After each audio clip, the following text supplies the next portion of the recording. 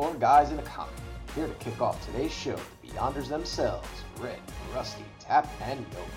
Now get ready to get downright postal with special guest Brian Hill. All right, everybody, as you all know, I'm the huge Image lover in this group, and I'm just so excited and so pleased to announce our very special guest, Brian Hill. Brian, how you doing today? Good morning. I'm fine. How are you guys? Doing fantastic. Great. Excellent. So, I've got my baritone here. I've got my Sean Connery baritone for you. there we go. Sweet. So those out there that are not familiar with some of your work, if you mind giving us a little bit of information about yourself. Sure. Well, my name is Brian Hill. I have been writing a book called Postal for Image for about a year. I think we're on issue 13. It comes out next month. That is a book about a small town that's full of criminals that are all off the grid. And it's supposed to be no crime in the town, right? It's supposed to be a town where criminals will go and reform themselves and change their ways. But in the first issue, a dead body shows up in the center of the street, and they've got to figure out who did it. And it follows really a mother and son dynamic. The mother is the mayor of the town, and the son is the postman of the town, hence the name Postal, who also has Asperger's syndrome. So it's a detective thriller, true detective meets Twin Peaks sort of book. I've been writing that. Prior to that, I've been a screenwriter for a pretty long time. Sold a few screenplays. I wrote a terrible Dolph Lundgren movie that I wouldn't suggest you watch, but it's called The Russian Specialist, and it's awful. And so I've got a couple more books coming out. I've got a book coming out in October that I created with Nelson Blake II. It's called Romulus. I'm really excited about that. I know. I've actually already added that to my pull list. I've already told my shop. Oh, right on. Yeah, I think it's kind of a special thing. We are really invested into it, and Nelson in particular is doing just phenomenal work. So definitely pay attention to that one. That book is sort of like, what if Frank Miller wrote Buffy the Illuminati Slayer is the best way I can explain that. Yeah. Now, I was actually going to ask you about that. I'm curious, what time period is that set in? Oh, it's modern day, right? It's modern day, okay. Right. The concept of Romulus is there's this secret society called the Order of Romulus that's existed since the height of ancient Rome. And up until now, they have been affecting the flow of human civilization. They've been affecting human history. They have a League of Assassins that works with them. All the assassins are women because the Order of Romulus is a matriarchal society. And the story follows one of the assassins. Her name is Ashlar. She was raised to kill for them, basically to serve their ambitions and keep their secret. But she suffers a personal tragedy in the first issue that changes her. And she decides that she has to stop the Order of Romulus. And so the series follows her trying to stop this society that's got its hands woven basically into everything. And she's building a resistance from the ground up. So we're really excited about it. It's, it deals with a lot of things that Nelson and I talk about a lot. Hidden history, esoteric history, personal ethics. It's pretty intense. The art is gorgeous. So you're going to see a lot more content from Romulus as the months go on. The book doesn't come out until October. But if you follow me on Twitter, at Brian Edward Hill, I will have links to stuff and you'll see more stuff. And the reception has been really, really great so far. Since we announced at the Expo, a lot of people have been interested. So we are very excited to get that book in people's hands. Yeah, I'm looking forward to seeing it too. And plus, I like Matt Hawkins, how he also includes a lot of like little history facts and stuff like that, and how you incorporate that as well. And right. Putting that, just the books that do that, it's just amazing. It's so much fun to read when you get that information. And when I think I was Image Plus, where I first seen the preview of it, if I remember correctly, I think that's where I saw it. It was either that or one of the Image emails that I get weekly, where I first saw that and I was like, that cover is like, oh my gosh, that looks awesome. Look who's on. Look who's writing this. Okay, I'm telling you, that day I was like, okay, I need to add this and this and this to my pull list. Awesome. Yeah, we're really proud of the work that we're doing on it. So I think that hopefully, if you think the concept is cool, if you like what you've seen so far, you won't be disappointed because I think the book really delivers on everything. We're bleeding our stuff in there. So we're really excited to get out to people. Yeah, I actually met and was speaking with Matt Hawkins over the weekend at a Comic-Con in Kansas City. Right. So I was talking to him about Postal and whatnot, and I had mentioned that we are going to be meeting with you, and I said that I knew that you were really excited about Romulus. And so I was kind of talking to Matt. I said, what can you tell me about it? And he goes, honestly, he's like, I trust everything Brian's doing. He goes, I haven't even looked at it yet. He goes, I'm kind of just waiting for the final thing, and then I'll look at all. And I'm like, oh, you really trust him. So he says he's definitely got a lot of faith in you in this book. Well, Matt's been incredibly supportive of me and comics, really. I mean, so my first comic book was about 10 years ago. I wrote a short story in, a Broken Trinity Witchblade trade paperback or something. That was about some ancillary character, Gloriana Silver. She turns into a dragon. That's her deal. So I wrote about 3 or 4 pages of that, and that's when Ron Mars was still writing Witchblade. So Ron, he became a good friend of mine and started teaching me about comic book format and all of that. I'd always grown up reading comics. I read comics as a kid. And I went to NYU Film School. I lived in New York for a while. I lived with a bunch of comic book artists in like this strange Queens sort of art compound thing. It's where I met Nelson Blake because he was like part of it. We were all working for a guy named Walter McDaniel. And Walt was a comic book guy from the 90s, had his own studio, and so we all kind of met each other there. So I was really into comics, but Matt gave me my first break with that short story. And then following that, there was a event that Matt was doing called Pilot Season, where he would take original concepts people would pitch, give them one issue, and then they would all come out and compete for votes among readers. And so I had a book in that called 7 Days from Hell. And 7 Days from Hell was like Ian Fleming meets Rod Serling, basically. It was like a kind of a supernatural James Bond thing. So I wrote that, and that was a pretty cool experience. Then I kind of went to screenwriting for a bit. About 3-4 years of just screenwriting. That was going well. And then finally reached back out to Matt and asked him, is there any way I can write a comic book? I really want to write a comic book. I've always wanted to like get comics out there and really get them out there. So he talked to me a bit about Postal, and I said, that's a cool thing. I think I know what I can do with that. And since then, I've been really just focusing on comics while still doing screenwriting on the side and all of that. But I've been having a great time in comics, and Matt has been instrumental in getting me out there to fans and familiar readers. Now, one of the great things I wanted to ask you about with Postal is writing a character with Asperger's is not something everyone could do. So, what is it like for you? How do you write it so naturally and so well? Well, one of the great things about being a writer is you get a license to talk to anybody about anything, right? And you tell someone that you're a writer, especially if you have some credits and that sort of thing. So the first thing I did was talk to people that were diagnosed with Asperger's. I just found them, on YouTube, basically. If you just type in, what's it like to have Asperger's, a bunch of YouTubes are going to come up. So I looked at people's contact information. I sent them emails and said, hey, you mind if I talk to you for a little bit?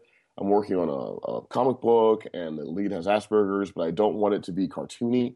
So I'd like to ask you some questions about what's it like for you experientially. Because what's important for writing isn't necessarily just the actual details of a thing. You're looking for experiential things that you can translate into a story, right? It's more important that you talk to a cop to understand the experience of being a cop rather than just technically understand what a cop does, what a cop wears, what a cop makes every year, like that sort of thing. That doesn't give you what you need to generate character moments. You kind of have to live through their day, so to speak. So just talked to a few people, and they gave me a lot of interesting stuff that I hadn't considered before. So I kept a little journal. And then when I started thinking about Mark, I'd look at my journal and I would sort of just figure him out. That's the organic part of my process with character. I guess it's a little actory, I suppose, but I just sort of compile a bunch of information and then try to figure out how does that create the character. And then when the character starts to talk in my head without me having to make the character talk, then I know I had it. and then I can just write it. So I try to write stories about characters who have dimension, who have depth, who are forced to make choices so that the plot stems from the choices the characters have to make. So if you have these well-rounded, well-developed characters, then those choices become clear and it propels you through the story. So that's usually my process, but especially for Postal, because I wanted to make sure that people who were diagnosed with Asperger's didn't think it was exploitive in some way. Well, I will say that I truly appreciate the work that you've done and the research that you did in that, because I used to work with a couple gentlemen that had Asperger's, and so for me, when I was reading it, it was so well written and so well done that it definitely did not feel like you said, cartoony, or that you were making fun of anything. It truly gave these people a voice, which was amazing for me, coming from that background. You did such a fantastic job on it, and Postal overall is a fantastic series. It's probably one of my favorites. It's definitely my top 5 right now that I'm reading. Well, thank you. It's really difficult to write, so I appreciate that. I can imagine. It can go a little dark and stuff. I'm sure you probably got to go to some places you don't always want to go in order to write it. So yeah, I have to go to some True Detective, Matthew McConaughey places when I write that book. A lot of bottles of beer, a lot of sitting looking at the horizon. Yeah, driving. I'm just wondering right? when AMC is going to pick this up for somebody. Right? Matt handles all the Hollywood lists. It's funny, even though I'm a screenwriter and all that, yeah. I told him I want nothing to do with the Hollywood adaptation process. I don't want to know who's interested. I don't want to know anything, because that can just get inside your brain. I think the problem with a lot of new comics, a lot of them are clearly just, this is a movie, this is a TV show, and we're trying to sell it to Hollywood. And that's not great for comic book readers. So it's really important for me that when you look at a Brian Hill book, you're like, well, this guy loves comics, so this is going to be a cool comic book. Now, maybe someone will buy it and turn it into something, you never know. But I really focus 100% on the experience of reading a book and keep all that other stuff out of my brain. So Matt has the ability to manage all of that very effectively. So to ask him Hollywood questions, I deliberately know nothing. So say if it were to be picked up in the future for something, would you be interested in ever writing for it? I know you said you don't want to be in, but if it was official, it's greenlit, it's a go, it's 100%, would you be interested in ever writing it? I think that would have to depend on who would be doing it, who would be producing the show. There's a position called showrunner. Yeah, that's the writer, the lead writer, who's in charge of everything. It would depend on who the showrunner was.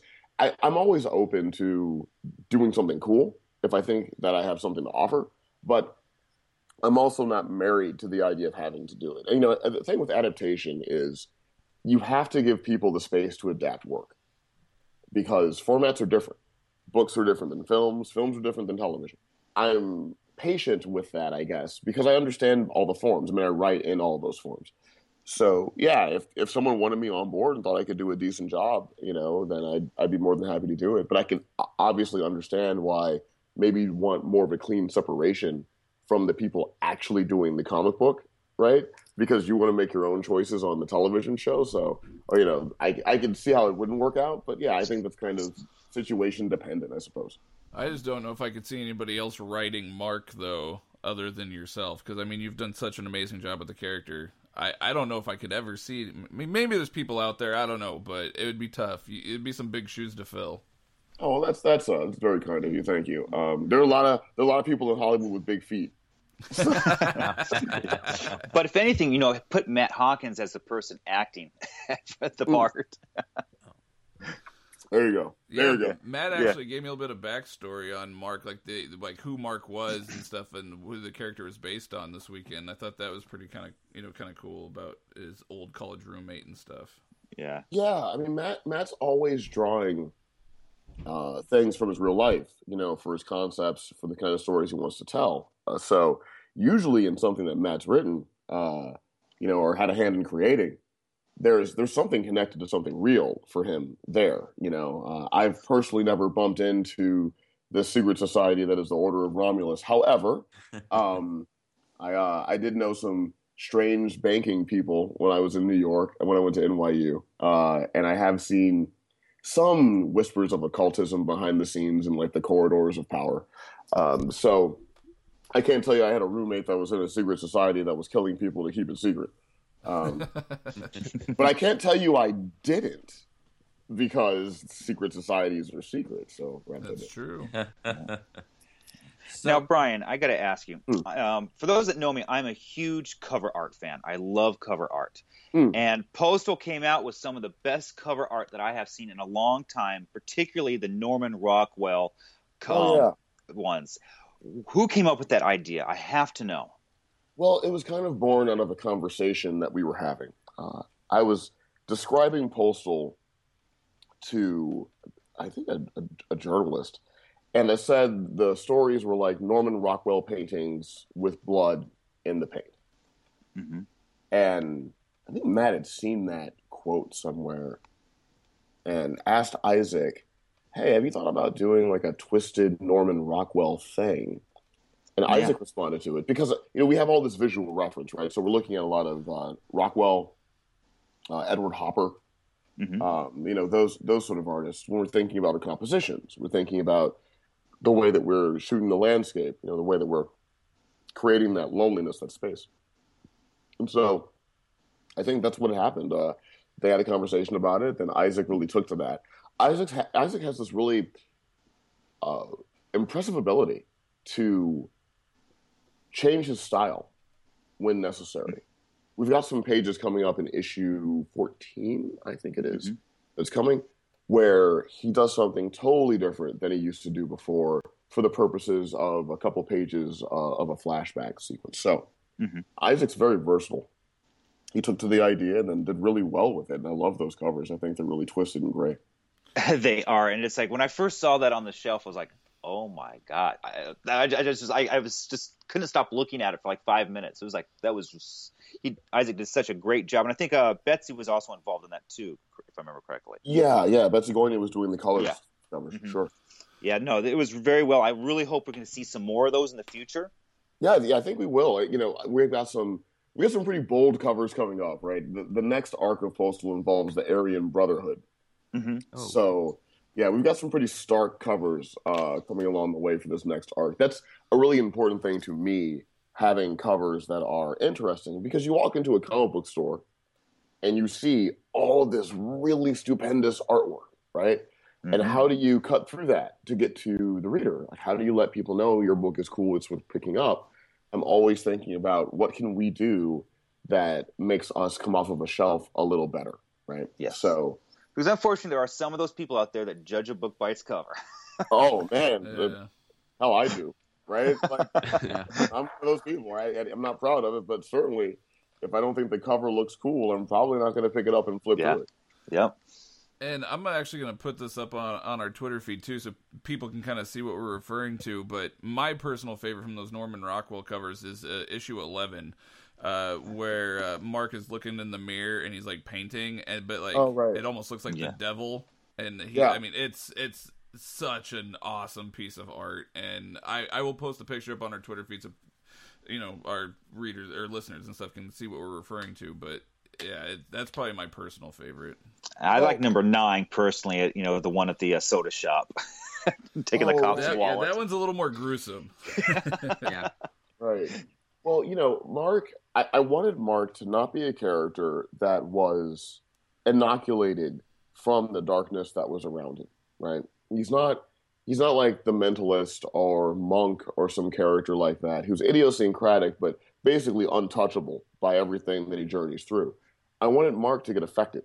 I wanted readers to not know if Mark is going to always head in the right direction. Will he get negatively affected by these experiences? And there's something difficult that lives within Mark, the same thing that lives within his father, the thing that his mother saw in him when he was a child, and has been working her entire life to keep from really taking hold. So for me, Mark is a character that is on a constant precipice, and we don't really know what side he's going to fall on.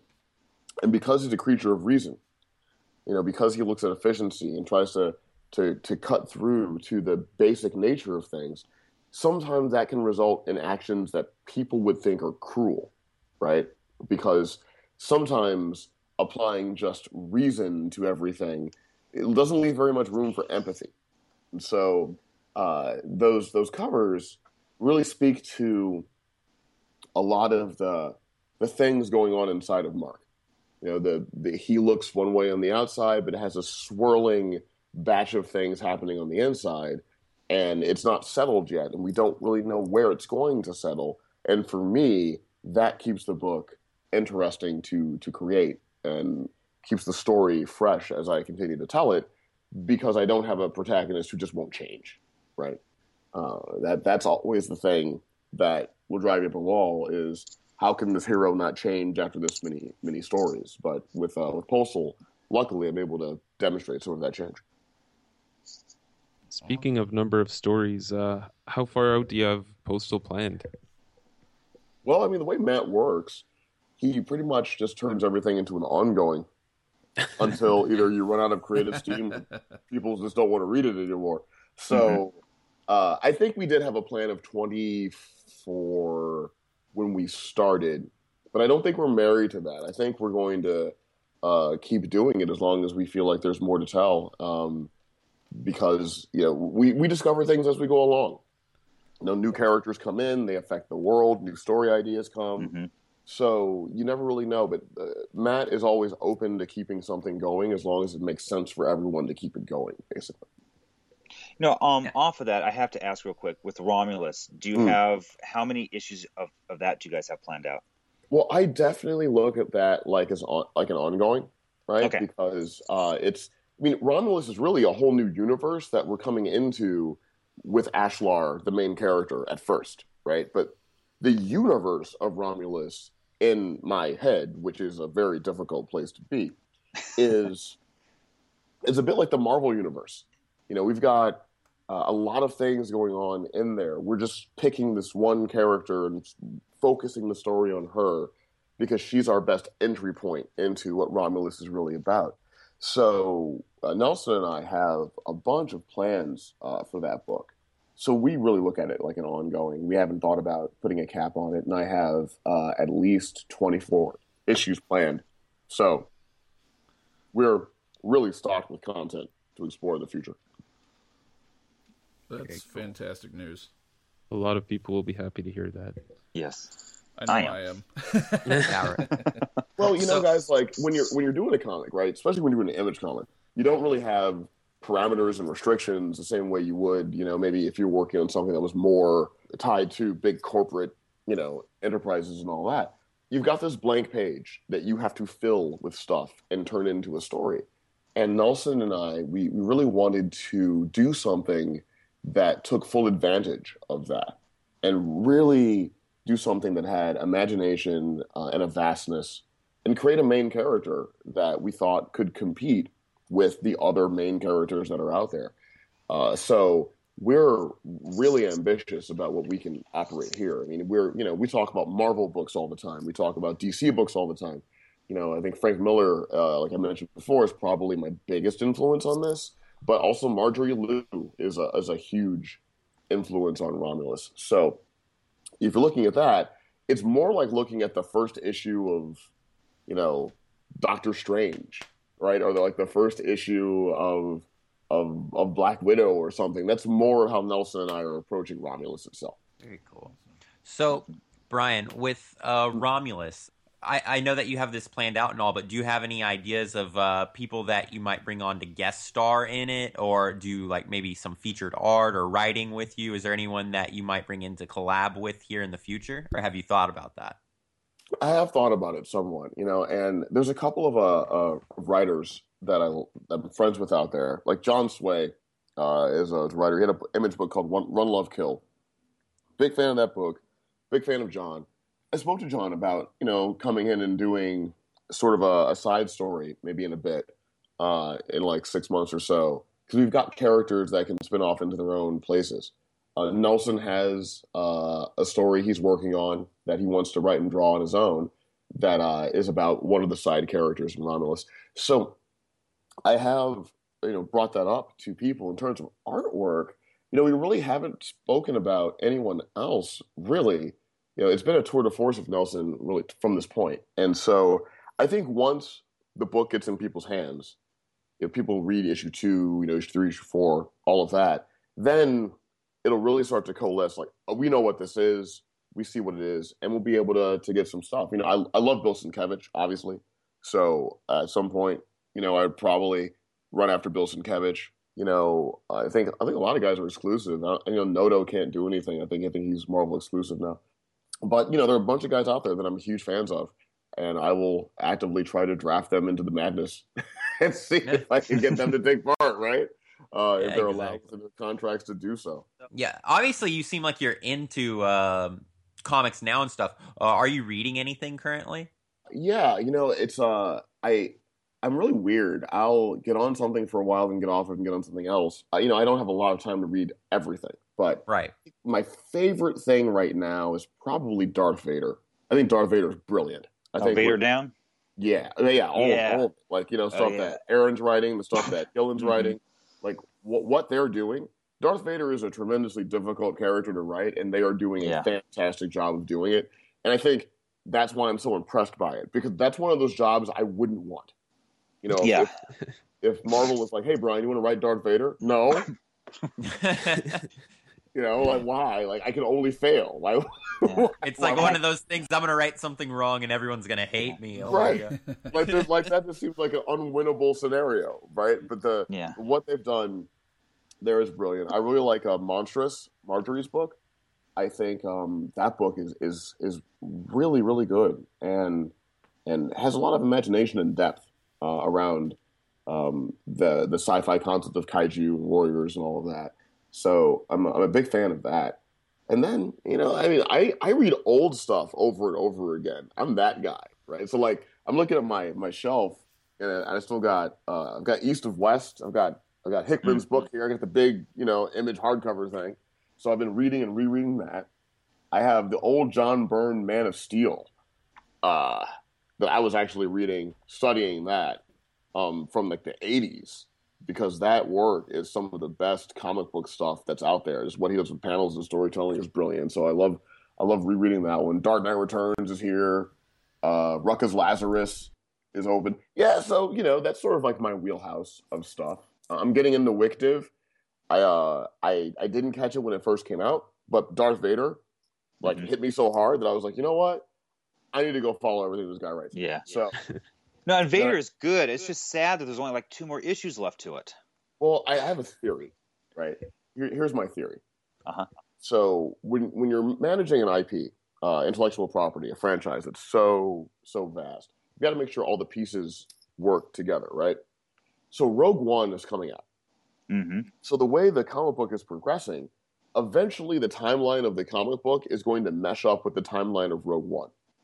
And I think they've got to stop the comic before the Rogue One timeline happens. Otherwise, people are going to wonder why these characters that we're really into in the comics aren't in Rogue One, and that becomes kind of a nightmare to oversee as a franchise, And so that's my theory, that it's really a tribute to Caron's work, that it's so good that they have to make sure that they're able to still have the space to make the films the way they want to make them. But I hope that, he gets another Star Wars thing and does more Star Wars stuff, because he seems to really get it. He understands how to make that experience work on a page. And Salvador is great too. Salvador Roca is great. So, that's my Vader theory there. Yeah, reading an article about that, he was talking about how he's decided to end it also because it ends where Star Wars finishes right before The Empire Strikes Back. That was also, right. There you go. Now, do you have a Marvel or DC character you'd want to write in the future? Ooh, that is a good question. No one ever asked me that, because I write a book about a mailman. Everyone wants to write superheroes. I mean. Right. I tell you what, I look, everyone loves Batman. So you have to put Batman on the table because, Batman's like the Hamlet of comics. If you're an actor, you want to play Hamlet. If you're a writer, I think you want to write Batman. Yep. So certainly there.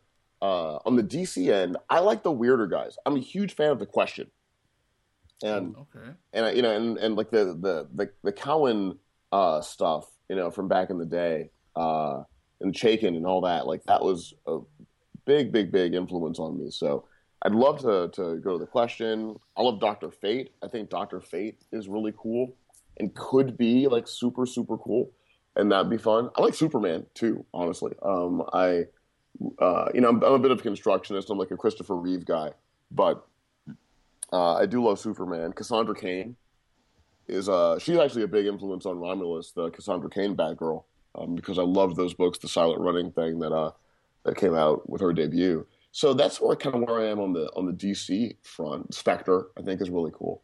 I like the off-kilter characters. I like the characters that aren't necessarily in the Justice League, but have like just something going on with them that's worth exploring and kind of interesting. On the Marvel side, I was a Marvel kid growing up, so I'm pretty much into all of them, except I guess for a strange reason, I really want to do a Dazzler series. Like I think there's Shield Dazzler. Yeah, like the pop singing X-Men character. Yeah. Like, yeah. I think there's something kind of sinister about what happens in pop music. This is probably for me coming in. I live in LA, right? So I know a lot of people that are in pop music. I know that world pretty well, and I also produce a little music myself, just as like a fun thing to do.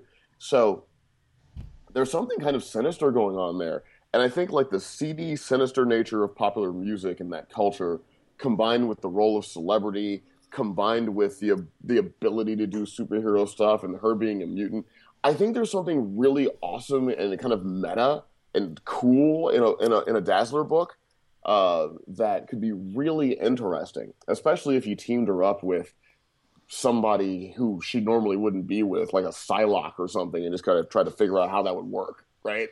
Like, yeah, I think there's something really interesting there. So I like that. I love the Incredible Hulk.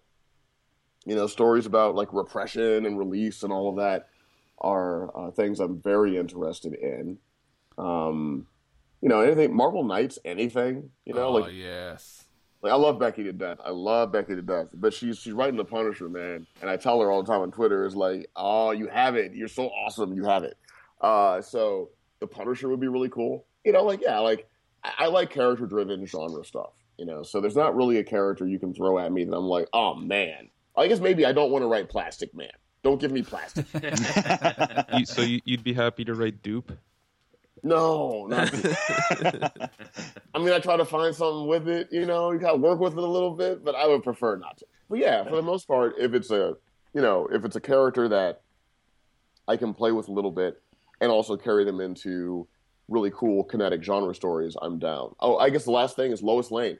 I've always wanted to do a Lois Lane miniseries, but like a gritty sort of like Jason Bourne tone Lois Lane. Journalists are in danger a lot of places, especially Russia, for instance, right? True. So I always had this idea about what would happen if Lois found herself in a situation like that, but needed to know that she could handle it herself and didn't ask Clark to help her, right? This idea that Lois is this super well-known reporter. She's a celebrity. She has access to the most powerful man in the world. I think a lot of her reporters would look at her with a side eye and say, "Yeah, but you're not like us anymore. You've got a god on speed dial. We don't, right?" And I just had this concept that maybe she wants to know that she could still hack it if she didn't have Clark around to help her. So she gets into a situation that's incredibly dangerous, and then tells Superman, "Whatever happens, don't save me. I need to know I can save myself. It's been too long where I know that Superman saves me, Superman saves me, Superman saves me, but I need to know that I can be all right if you don't." And sort of using that as a springboard, and then having this kind of intense, like journalism in danger, like Zero Dark 30 kind of story with Lois Lane. I don't know how that fits into what Jeff wants to do now, so that might not tonally be what they're looking for, but I've always thought that would be a really, really cool thing to do. Yeah, right? Sounds good. And you actually made me want to read Lois Lane and or Dazzler. Those are two books I never thought I would ever say I would want to read. But if you wrote that, I think I'd be interested. I really like coming in on something that someone's like, I don't know why this is cool, and then be like, oh, I totally know why that's cool. That's so cool because this, and this, and then all we have to do is this, and then we have this big thing. And so those ideas get me the most excited. Like I think it would be obviously like cool to have the big platform working on a big JL character or mainstay Marvel Avengers character, but a lot of times the work that's really personal, that's still commercial, comes when writers are working on things that aren't those main guys, that don't have the toy line yet, but they just find something in there and then make that really work. Yeah, like Tom King doing Vision, which is just right. It's unbelievable. Awesome. Tom King is so awesome. He's Omega Man as well. Awesome dude. Yeah. Oh man, like what an awesome dude to have in comics. The guy's like a CIA guy and a brilliant writer and just like the nicest guy in the world. Like if Tom King had t-shirts, I'd wear a Tom King t-shirt, man. he is the bee's knees, man. I love that guy. And read Sheriff of Babylon. It's really excellent, by the way. If you're not, whoever's listening to this, Tom King's book of Mitch Gerads, read Sheriff of Babylon. It is brilliant. It's so good. I think it's in like 6 issues now, so you can still kind of catch up pretty quickly. But give that book a chance. When you're asking me about books, I should have brought that up. I do. I follow every issue of Sheriff of Babylon. I think what Tom is doing with the storytelling, just dwarfs me every time. Kind of makes me want to quit, but then I don't. Oh, right? Please don't. Yeah, please don't. Okay. Really, really good book, that book. So good. Very. I think I have one more question. I think this might be our final question. But sure. Besides Postal and Romulus or anything, do you have any plans for anything else? Well, sure. I think we've announced this before. I can talk about it. I am relaunching the Aphrodite character at Top Cow into a new series based on the 5 version, Aphrodite 5. And for those that aren't familiar, Aphrodite was part of Cyberforce. She was a Cyberforce assassin, basically like a robot, an android. And I've always thought the character was really cool. Again, this is like my thing. But, there wasn't like a seminal series of Aphrodite that would you'd be able to put in front of someone and say, this is, why the character really works. So I talked to Matt about it, and I had this Mamoru Oshii, kind of Ghost in the Shell meets Verhoeven's RoboCop concept for this character, and he dug it. So we're doing a new series. Jeff Spokes is doing the art on that. That will likely be out, I'd probably say January or something, but don't hold me to that.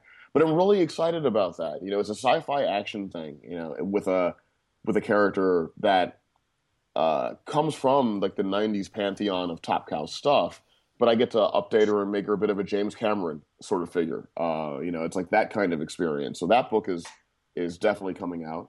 And then I don't think I have anything else I can talk about, but I've got more stuff coming. I've got a horror thing coming I can't talk about. Ooh, nice. Got an espionage thing coming that I'm working on with Mark Silvestri, but I can't talk about that. And then I have another action thing. Yeah, so I've got more books along the way, and we're still going to keep going with Postal, keep going with Romulus and Aphrodite. So, those books are all seen as continuing. So, yeah, I'm going to have a lot of content that's out there. Very busy man. Yeah. You got to keep busy, man. Keeping busy keeps you young. Yeah, well, me personally, I know I'm very, very excited. Based off Postal alone, I can't wait to read Romulus. You're probably, like I said, going off Postal, one of my top writers right now. I love reading. Like, when I can read a book and I can, like, hear the character's voice in my head and I don't hear myself reading, that's when I know I'm hooked. And that happened with me with Postal. I hear the characters when I read them. I don't hear myself. And so you're a fantastic writer, and I greatly appreciate everything you've done and coming onto the show today. Oh, thanks, man. That's really kind. Read Will Eisner. That's where everyone gets it. So if you like that experience, go read some Will Eisner, man. Eisner is what really started the power of the inner monologue in comics. So definitely check out The Spirit, and then you'll see the source of all that stuff. It's been great to talk to you guys. I love talking to folks. Take the time to cover comics because the conversations are always great and energetic. So feel free to reach out to me anytime. I'm always here, and thank you guys for reading and supporting, and thank you listeners out there who've been dealing with my morning baritone this whole time. And yeah, hopefully I'll talk to you guys soon. Hey, thanks a lot, Brian.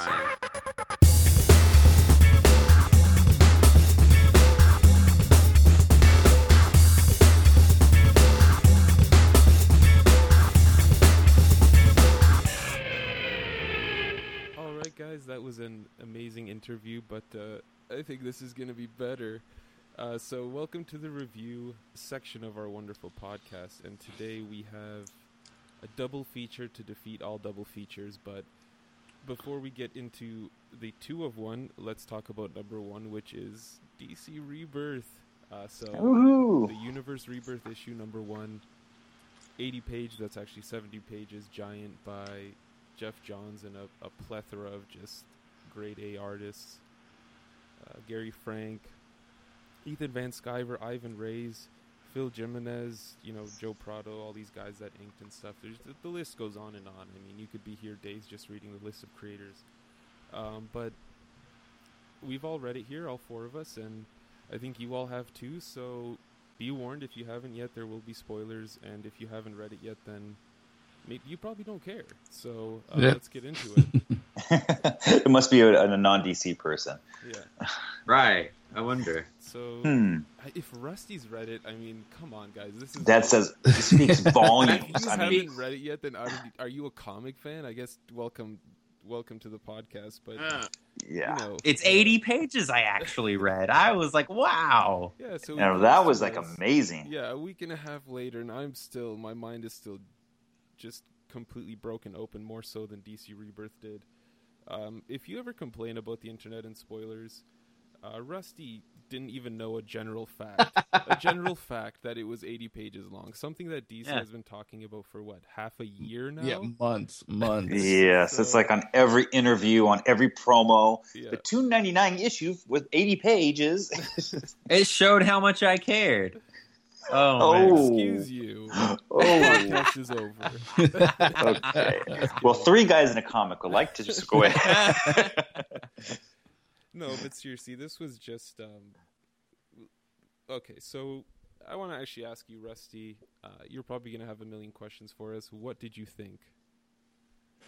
It was interesting. I really didn't know what half the things in it were talking about, but it's just that I got through the whole thing said a lot. I really thought that some of the characters in there that I weren't familiar with are actually a lot more badass than I thought, I guess. And but there was a lot of questions because I guess things have changed in DC, because really the only DC I've ever read is like older stuff. And so I have no idea what's going on in the current universe or anything.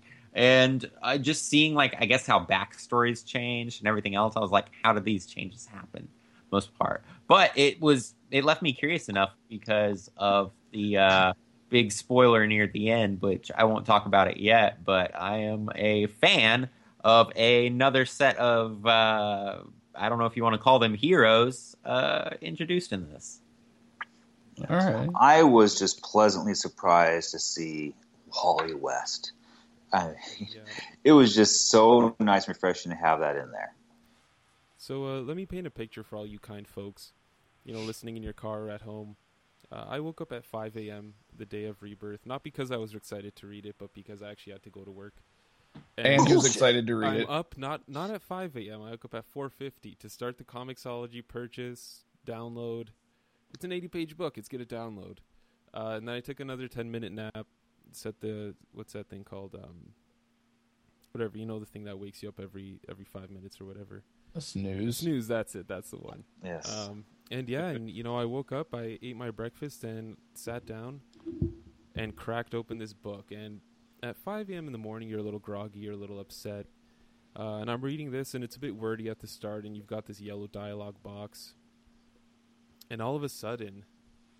Which should have been a huge hint, but I actually didn't even catch on until... I didn't even think it would happen. Yeah, I didn't catch on at first. But then you see this little streak of lightning. Again, reading on Comixology, so they show you like the little dialogue box that says, "My name is Wally West," and I just see, and then you see the huge picture, and you're like, mind blown, adrenaline rushing to me. I'm like, I could go to work. Let's go to work right now. Let's go. Wally West is back. Gotta call and say, "Oh, I'm sorry, I can't come today." But then I calmed down and I realized there's like 70 more pages to read. But yeah, that was a great way to start the morning, and it's a great way to start Rebirth, I think, in all honesty. Yeah. No, it really was. It really was. Not only were they showing Wally, but they were showing Wally in Kid Flash uniform, not Flash.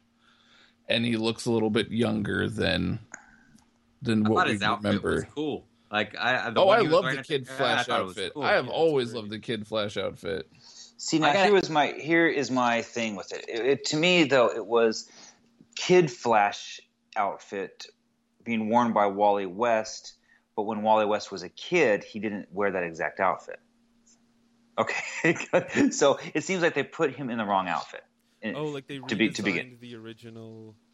Yes, so if you go back to the older 70s stuff, the stuff back in the day with Wally, it's not the same costume. It's the Kid Flash costume from the Volume 2 series when it was what's his name again? Jesse. Mm-hmm. That threw me off for a little bit, but I do like the costume. But to me, it's like they used the wrong costume for Wally West. But going maybe into they didn't though. Maybe it's all part of the. It could be. It could be. Yeah, you don't know. But as I'm beginning to read this, I'm kind of hyped because I love Wally. And I was going through, it's like, oh, this is cool. But there was just so much flashback to stuff in the first. God, they must have done about 7 pages on just flashback things. And for those of you listeners that are not aware, all that flashback stuff takes place in The Flash Volume 2. If you're not familiar with it, you can go to our YouTube for 4 Guys in a Comic, and I have in there a complete storyline of The Flash Volume 2, issues 1 through 247.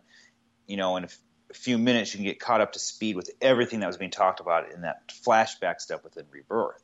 So as I'm reading, I was like, hey, I remember talking about this stuff. Okay, this is cool. And it was nice that they did keep it true in form to the Volume 2 series, which I did like in that. See, I think Rusty appreciated that too. Yeah. Yeah, because for the casual reader, maybe that's not familiar with the origin, I think the flashbacks were needed. Because obviously I think DC was creating Rebirth for obviously the hardcore fans, but I think they also wanted to make it a good jumping on point for new readers as well, like Rusty, for instance. Exactly. So I think the flashbacks were welcomed in that sense. No, it was welcome. I won't lie, as I'm reading, it's like, this isn't Rebirth. This is like reissue. They just refixed all the continuity stuff basically. And they're like, this is what's canon now. This is it. Mm-hmm. I was just gonna say we kind of skipped it over, but there was that little bit, that 3 panels with Bruce in his cave and seeing that there's 3 Jokers out there now. Yes. Oh, yes. 3 Jokers are. I was like, what's going on with that? Because one of them had the camera, I guess. And that's from the Killing Joke. Yeah. Yep. So, but I didn't know what's up with the one with the sides of his head shaved. That's from New 52. Yeah, 52. Okay. So there's DC, I think, from how I read it, and I think how other people read it, is DC's making it canon that there is officially 3 Jokers out there now. And the fact that the Killing Joke Joker is one of them is huge. I absolutely love it because, as we discussed last week with Killing Joke, that wasn't meant to be canon. And so the fact that they're making it, because I love that Joker, I love that sinister thing, and Nova's revelation about, did Bruce kill him or what? I mean, I don't know. I'm excited to keep going with it. It's very, very cool. So something I gotta ask. And if you don't know what we're talking about, that stuff will come out later on in this podcast with a special segment by Nova. Yeah. But something I gotta ask, like, where was Wally? How did he get in this situation? Do we know that, or did not exist after Flashpoint? No. Yeah. So what happened? Like, Flashpoint was Barry going back in time, or so we thought, and basically changing reality. Butterfly effect. Yeah. Like he tried to with his mom and everything. Correct. He wanted to save his mom. That was like the same thing they based like the first season of the Flash, or the second season of was it second season? Well, yes, both seasons tie into it basically. Yeah, I guess it was first season because that was with Reverse Flash and everything. But yeah, it was really both seasons to be honest. But yeah. Okay. Now I had one question. I figured you would know the answer to this, Noah. But the watch. The whole thing started with the watch. And I swear I remember something about a watch. I want to say it was in the Batman New 52s. Is this the same thing? The watch, no, it's not. The watch connects from the start to the end, and then it makes a lot of sense. A ton, like so much sense. It makes perfect sense. When I first started reading it, I had no idea. I was like, why would you even show this? I guess they're talking about time being lost and stuff like that. Yes. But you get to the end, and it's just like Ryan Otley drawing your brains exploding. Yep. But for something about this watch from the New 52, from Batman New 52, I don't know if it's New 52. Like it's a big reveal at the end, which I think. I don't know. Should we just spoil it now, Nova? Yeah, let's just talk about it now. I mean, none other than what Rusty was kind of hinting at earlier, the Watchmen. Bum bum bum. And the reason the watch makes a lot of sense is because Dr. Manhattan, before he became who he was, fixed watches, and his dad was a big guy who, what do they call it? Like a watchsmith? Is that what they're called? Watchmaker? I don't know. I guess that's what they used. No one does that anymore, not as often. But yeah, in the Watchmen, there was a lot of scenes with Dr. Manhattan before he became God, fixing watches and doing that. So that's where it just came full circle for me. Yeah, it was kind of so at the beginning with the watch, they were kind of hinting at it, and I thought to myself, I go, that seems kind of Watchmen-ish, but I didn't really I didn't really put too much thought into it, because I'm like, oh no, that's something different. Like, why would that have anything to do with Rebirth? Like, I was not expecting that. And so then when it came full circle and they showed Dr. Manhattan, I was like, oh my God. Because, like, remember on the front cover, not the variant issue, but the main issue, the superheroes are all reaching out to the finger, like they're doing the God Adam and Eve remake, drawing thing. And Jeff Johns said, you guys are going to be blown away when you find out whose finger they're reaching out to. And to find out that it's Dr. Manhattan was, oh man, that was huge. I thought it was cool. And in the last final pages, you see that broken watch. In the first one they show it, there's like a gear that's rusted and broken off. Haha, rusted. And on the final 2 pages, it's getting fixed, obviously by Dr. Manhattan. I also thought it was cool with Batman and the comedian. That was great. He found the mark, and it says we're being watched. Yep. Yeah, with a little pin on it. Yeah. Batman's the one to figure it out. And I saw that what a morning that was. I was like, oh, I have to go to work. I just want to talk about this all day with people. Yeah, I remember you messaged me and you're like, let me know as soon as you read it. Because I had to work all night. And so I had to wait till I got home that night to read it. And so when I did, it was kind of late by message. I was like, oh my God. Okay, so I got to ask too, because Batman's character in Rebirth there was all kinds of weird things they were mentioning. Like Bruce's dad watched his son get shot. Flashpoint, yeah. Is it Flashpoint too? Yeah. Okay, so that was great. Basically, give him a so basically, just real quick, when Barry went back in time and basically screwed everything up or whatnot, instead of his parents being killed, it was actually, I think Martha was still killed, but instead of Thomas Wayne being killed, it was Bruce that was killed. Martha actually becomes the Joker after Bruce is killed. Oh, that's right. That's right. What? Yeah. It's wild, man. You gotta read or watch the movie. Yeah, it's super, super crazy. So Bruce is the one that's killed, not the parents. And so Thomas Wayne becomes Batman, but he's a very dark, Batman's dark to begin with, but Thomas Wayne is like a killer. He has guns and he will kill you. He does not care. Okay.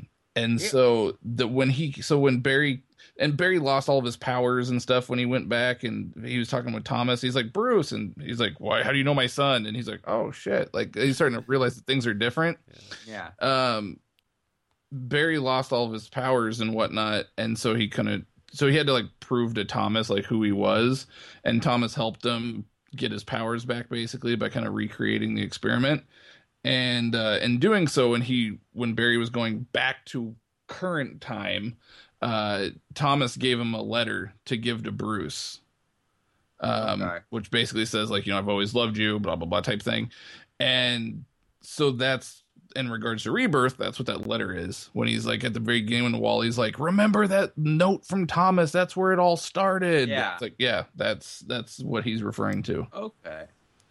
There's a billion things on this. Like, are y'all just ready for this question train that I have?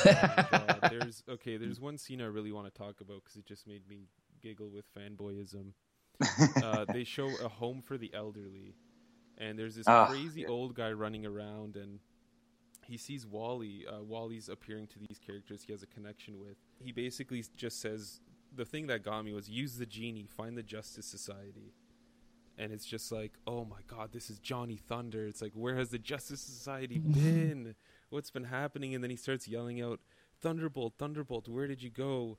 Say you, Thunderbolt, come back, please. And I was like, yes, finally, thank you, Jeff Johns, the guy who cares the most about the JSA.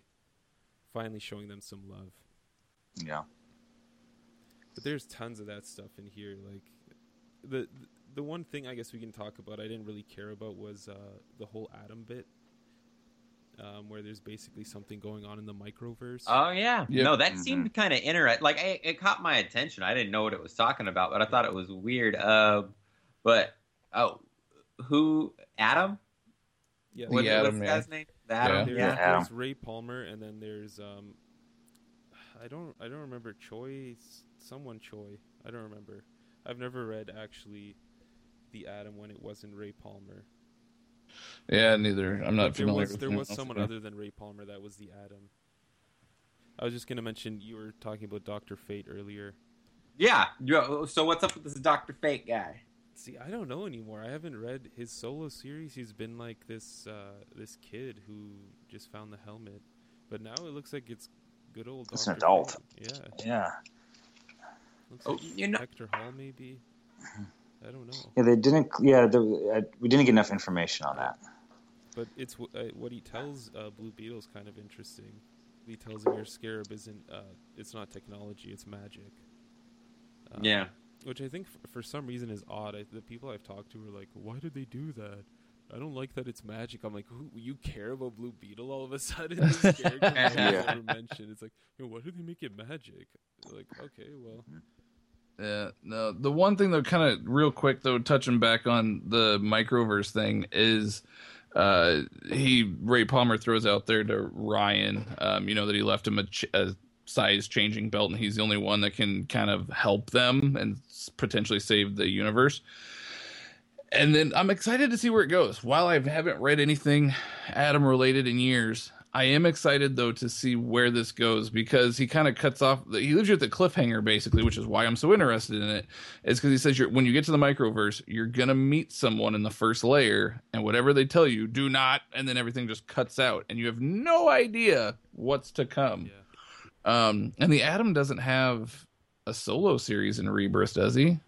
I don't recall seeing any solo series. But you never know. So I'm curious to see how that's going to pan out. I'm kind of seeing is it overall big picture thing. So I'm excited for that, actually. It's intriguing to me. Yeah.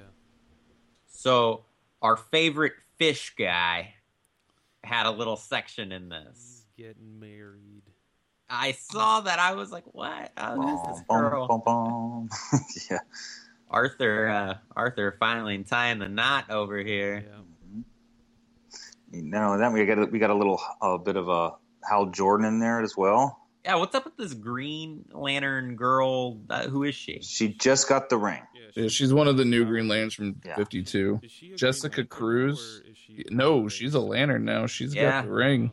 I think she got it in Justice League 52. Justice League 50. Sorry, Justice League 50. Okay. But her and Simon Baz are going to be in the Green Lantern's title. I like Simon Baz. He hasn't been around for a while. I like his costume. I can't lie. The design is pretty badass.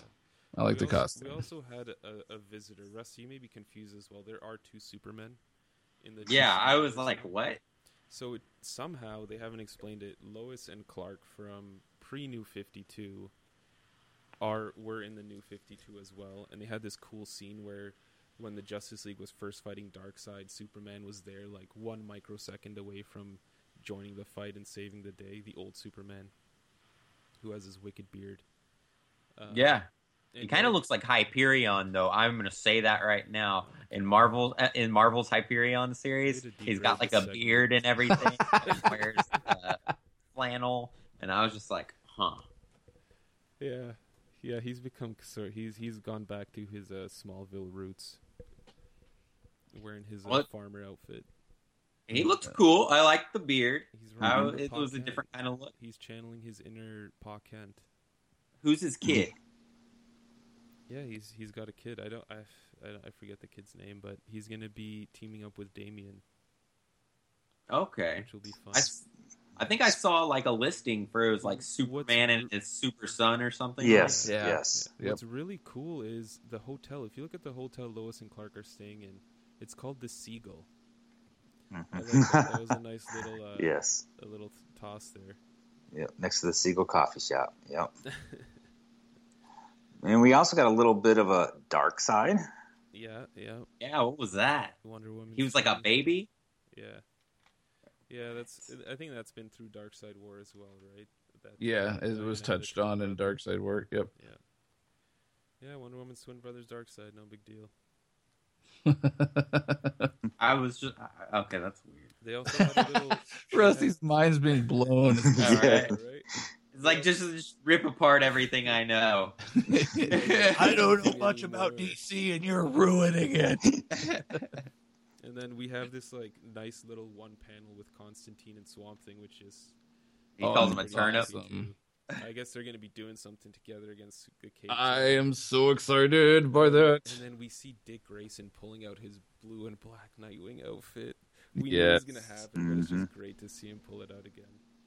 I will say the funny thing about that, my son loves Nightwing, and he loves the blue and black. So like as soon as he found it, he goes, Dad, look, it's Nightwing, and it's blue and black. And I was like, yes, it's awesome that you're so geeked about this. Like, well done, kid, well done. So watching Flashpoint. Yeah. Put them all together. Oh, there's together. See Billy. Billy Batson. The only time I saw him was in that field. Yeah, and that's why I'm like, because if they made a Billy book, I would read it. Yeah. I would. Yeah, you know what? I would too. Actually, people have been begging for it. I don't know what the deal is. You like Shazam? Do you, Rusty? I do actually. Who doesn't enjoy good Shazam? Yeah, dude. I liked him in the animated series stuff. Actually, I kind of enjoyed the character. I knew who the character was and whatnot, but I wasn't real familiar with him until I started watching more of the animated stuff. But we did Kingdom Come. I really liked Billy. Like, yeah. I liked it way back when it was like the 1970s TV show. Or actually, I think it was older than that. I think it was 60s. Anyways, yeah, Shazam's cool. Yeah, Shazam's awesome. I'm sorry. I'm just flipping through these pages, and it's the Wally and Barry. Yes. Oh my god. Yeah. Not only is the art just like magnificent, but Nova cried. I can't. I don't even want to talk about it. In fact, for you listeners, he's shedding a tear now. He's pulling a Kevin Smith, and he's crying right Barry, now. You don't know who I am, and you won't remember. So this is hello and goodbye. It's like, no, Wally, don't go. Well, yeah, because like you back. the anguish on his face too is just like you said. The art, it's just very, very, very well done. Yeah, they did a really good job. He's like, Barry, thank you for an amazing life. Just all this stuff. I'm not going to read it because I will weep, and then I'll never be on the show again. No, I'm joking. But it was like Wally. He just called out. And it was like, what? It says, Wally, I'm sorry, I forgot. See, and that's actually, I'll be honest, I had a little bit of a problem with that. You know, why is Barry the one who brings Wally back in from the Speed Force when all throughout Volume 2, it was repeatedly over and over again, Iris. Iris is his lightning rod. Iris is always the thing that's been able to bring Wally back from the Speed Force. Why wasn't Iris the one to do it, damn it? It wouldn't have made it as exciting. I don't know. But they wanted to make it more interesting with the art. But in continuity, it should have been Iris. Yeah, well, I just think, I don't know. Again, it comes to who's read all of Volume 2 versus the people who are like, oh, Barry and Wally are like mentor and student. And yeah. I mean, I'm okay. I mean, yeah, they wanted that little touchy-feely thing, but, I said my piece. It should have been Iris, damn it. Yeah, that last line, too, is just, goodbye, Barry. He has a tear in his eye, too. I didn't catch that the first time I read it. Yeah. I won't die in anguish. I'll go with love in my heart. Every second is a gift. Yeah. Goodbye. Damn. I know, right? You got the Red Skull weeping over here. But then, so after all that happens, and Barry's disappearing, it's almost like he's pixelating and starting to disappear, and he's fading out. Right? Barry grabs on and pulls him back in, and then like Jeff Johns. Wally's all confused and crying, and he's like, "I'm back." Like, be a man, suck it up. Come on. This feels wrong all of a sudden. And again, where is Iris? But the beautiful thing is all of a sudden when it happens, Barry remembers him. Yeah. And there's like this really touching moment where they hug and they embrace, and he's like, "How could I ever forget you?" Now, I will say, the small panel right below that where they're showing Flash and he's like grinning from ear to ear, that art just looks a little wonky to me.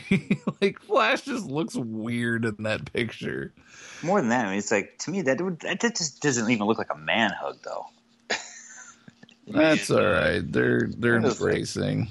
Yeah, a little more than embracing. That smile on his face afterwards, it was like, that The is smile so on his face cheesy. looks weird. Yeah, that art was just a little weird, but it was. But it's just crazy because now all of a sudden Barry remembers everything. He's like, "I remember it all."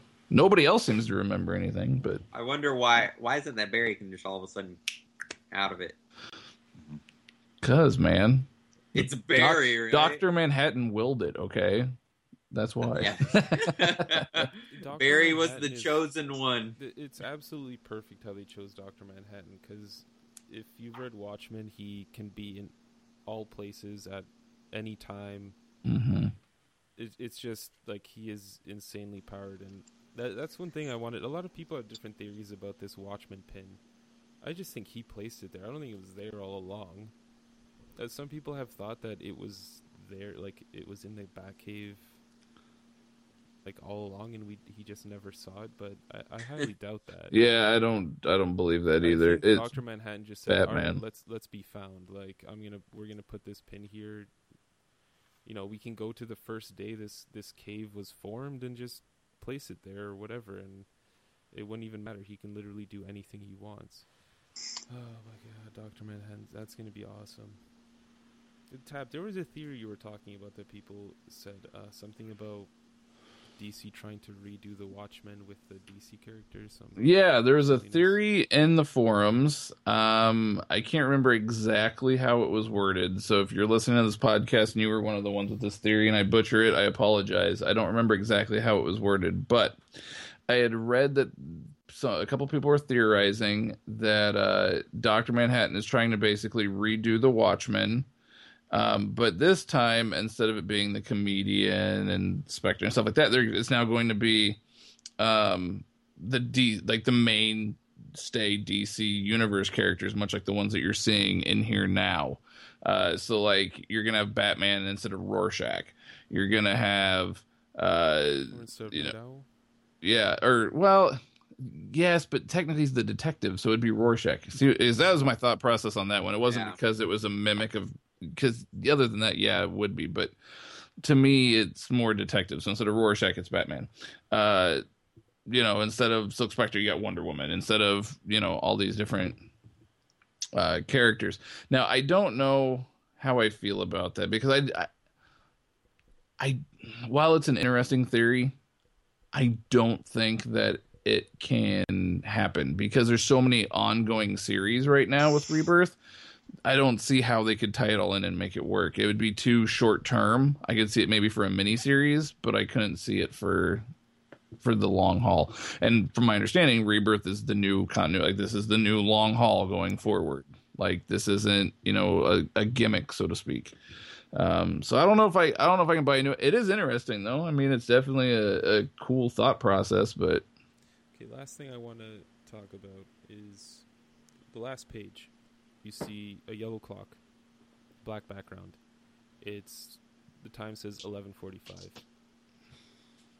Thoughts? Anything? Theories? Or is that just, the clock, the watch he fixes going, turning back in time. What does 11:45 stand for? The last hour, last minute. Oh. All right, this is conspiracy theory segment of the pod. No, I'm joking. I guess we'll find out maybe if it means anything at all, or maybe I'm just being silly. Yeah, I don't know. I guess we'll find out soon enough. It obviously ties into something. It's not just a made up time. I definitely feel like it ties into something. So, well, we will find out soon enough with all these issue number 1s coming out. Now, we mentioned this was a double feature review segment, so let's get to feature number dos. Number dos. And I think it's only fair if a certain villainous podcast host were to introduce this next comic. Well, we've bored everybody with DC, so why don't we go ahead and move over to Marvel? Bored? Ow. That wasn't quite the reaction I was expecting. But anyways, no, really this week the whole talk has been about two things, really. DC's Rebirth and Marvel's Captain America, issue number 1. Across all the forums, everywhere, that's all I ever see is people talking about one of these two things. And Captain America is basically a lot of controversy, a lot of complaints. I've heard a lot of more negative stuff come out of this than good stuff. Yep. And it all basically, it starts off, with just the cover itself. Here we got Captain America wielding the triangular original shield they had back in the 1941 issue 1 series. Yeah, I like the redesign.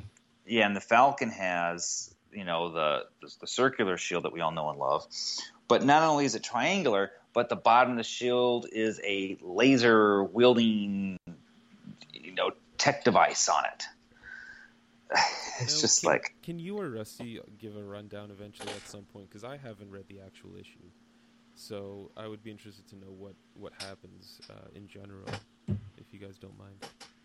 No, definitely. No. So basically, it starts off in 1926 in the Lower East Side of New York. Here we got young Steve Rogers I would say he's maybe like 6 years old, with his mom and dad. Dad starts backhanding mom. Then here we get some woman shows up and basically takes him down. But the key to this part of this is the color of the comic at this time is like in a white, very light grayscale. Yeah, a whitewash kind of thing. Yeah. The only color you see really at all is from this woman who comes up to him and is introduced in this. And what color was she wearing? Red. That you just said it, red. The part of the brim of her hat and the shawl or whatever it is she has around her is red, and the only other reds you see is red tinges in lights and the lamp posts and things like this. Red is the only prominent color that you will see during the storyline, and as we find out, it is Elisa Sinclair. So, and she decides to take Sarah Rogers and young Steve, take him out to dinner, and she kind of comforts her. She wines and dines them, man. Yes, it really wines and dines. They're kind of like, well, okay, what's going on? But then it breaks into the present day. And with Captain America in his new costume, new shield, and a new body, basically. Yeah. That's the best way to put it. And it's interesting. Do you know how he got his new body, Nova? Nope. Magic? Okay. No, in Standoff. Well, kind of. Yeah, technically it is. Technically, yes. Hey, man, I know it, don't I? Good job. In Standoff, there was a cosmic cube that personified itself into a little girl, and the little girl changed him back into young Cap, basically. Yeah. I was getting a little crazy. Well, she did give him the option. She said, "Do you want your youth back?" Youth back, basically. She gave him the option, and he took it. He took it, and he did. And it was a little corny, but in the end, it was pretty much the only way to get, the old Cap back into the new Cap. So you're saying changes to Captain America are reverted fairly quickly? Yeah. They might be. Usually within a year. Not for Usually within a year. When said Cosmic Cube entity is still running around in a Thunderbolts issue right now, that kind of ties into this. It makes you wonder. Yeah. No, it goes straight in the issue, and I mean, the beginning of it, it's just a little bit of like, it starts out with action stuff. It's him running around. It's not really related to anything. It's just kind of showing off his new shield and clothes. Well, and it was related, actually. I'm going to stop you there. It was kind of related because he's trying to stop a train that has a Hydra agent strapped with explosives around his chest. And that was the action. He was trying to stop this explosion, but also at the same time, Steve wanted to save the Hydra agent also.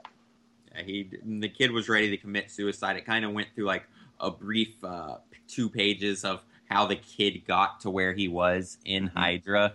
And that's where you've been seeing like the infamous like Red Skull rally kind of thing. And that was so great.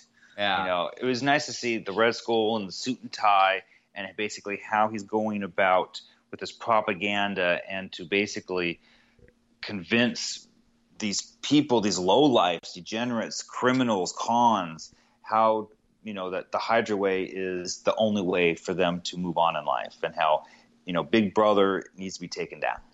Now, I have to ask, I know obviously back in the day, Hydra was associated with the Nazis. However, in modern time and modern comics, Hydra doesn't have anything really to do with Nazis anymore. Like, they're now separate, correct? They're not completely affiliated. Separate. No. Okay, and that's another thing that makes me mad about all these people freaking out then about the Cap Hydra thing. I'm like, from my understanding, I was like, it's fucking. We'll get there anyway. Go on. I just want to make sure I was correct. No. Well, we can touch on that a little bit because really they did separate themselves a while back.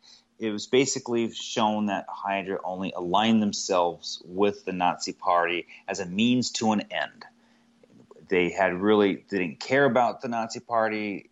In the end, it was only, like I say, a way for them to get to their own agenda. And even in this issue, I forget the exact wordage, but Red Skull even states out there that I came from another country. There was a war in the past. Both sides were right. Both sides were wrong. And, they both had their own agendas, and it's time to move on. Yeah, basically, he's like cuts ties in what he's saying with it. And that's the thing, though. Like, whenever he's doing this, like speech and everything, and he's like on this platform, it really gives off like not like old school Red Skull vibe. It gives off more like an American modern vibe. And like he's like a politician. Donald Trump. Politician. Yeah, a little bit. It's pretty cool just to like see the progress of this kid. Like, I mean, I don't want to scoot away from Red Skull too much, but they did a pretty good job storytelling with this kid who has strapped with a bomb on it. Because this, like, it kept going in and out of different stories. That's why at the beginning we had the young one, then we had the train scene, and then we had like a little thing explaining who the guy on the train was. Even though he ended up being he was there for 2 pages. He wasn't anyone important. No, but they did a good job telling his story. And it gave you a great idea to see how it is, how a person becomes a Hydra agent in the long run. It was just that they found these people who just made the wrong choices in life. So now I have a question because I like Nick Spencer. He's a good writer. He did Superior Foes of Spider-Man, The Fix. He's writing Ant-Man. But when I read his Sam Wilson Captain America, it was absolutely littered with political and just it's basically like a U.S. propaganda. Well, not propaganda, but like his standpoint on politics. Yes. Did this have that same vibe? Like he was trying to get... Not the same. Okay. No, not the same. It seemed less biased. Yes. I would say it was more middle of the road and it explained both sides. Yeah, and it wasn't all throughout. It was just, a couple pages and boom, that was it. That makes me want to read it more because that really turned me off of the Sam Wilson series. Yeah, no, agreed. So yeah, and basically, a lot of this was, he stopped the train from reaching his destination to kill people. He tried to save the guy, but it was unsuccessful, and the guy ended up blowing himself up anyways. We see that Sharon, she's older. She's got. It's weird seeing a young Captain America and an old Carter making out. Yeah, making out. It's kind of weird. How old are we talking here? She looks like she's 60? like in her 60s. What? Did this jump into the future? No. See, that's the problem. The art in this, it was hit and miss with some stuff. There were some scenes that'd be absolutely beautiful. But then, for an example, I'm looking at one page right now where Carter and Cap are on a bench. They're kissing and everything. And the art, to me, honestly, wasn't that great. Yeah. And they did a very bad job in making Sharon's age. And he had wrinkles and lines. Yeah. But then the artist is Jesus Saiz, right? Something like that? Something like that, yeah. I know he did Swamp Thing. It was pretty cool. But, his humans are always that interesting. But, yeah, exactly, yeah. But then again, you get to the last panel on that page, and you find out that bench that they're on is a bench that they on the back of the helicarrier, and with a beautiful drawing of a sunset sky. And it's like you have this beautiful art mixed with this cartoony art. Yeah. And it's one thing that kind of turned me off in the issue, to tell you the truth. And it seems like there was different artists at play here. It'll change after a few issues. Of course, it will. It will. And, and then from there, like I say, it jumps back again to when Steve was a boy.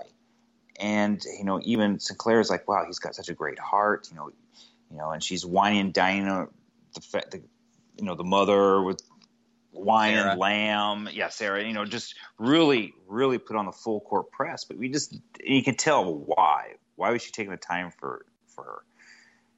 And, we can jump to should we just jump to the end of that part? But, no, basically it turns out that she's trying to recruit the family into Hydra. Yeah. So and that was kind of like, wow. She hands her.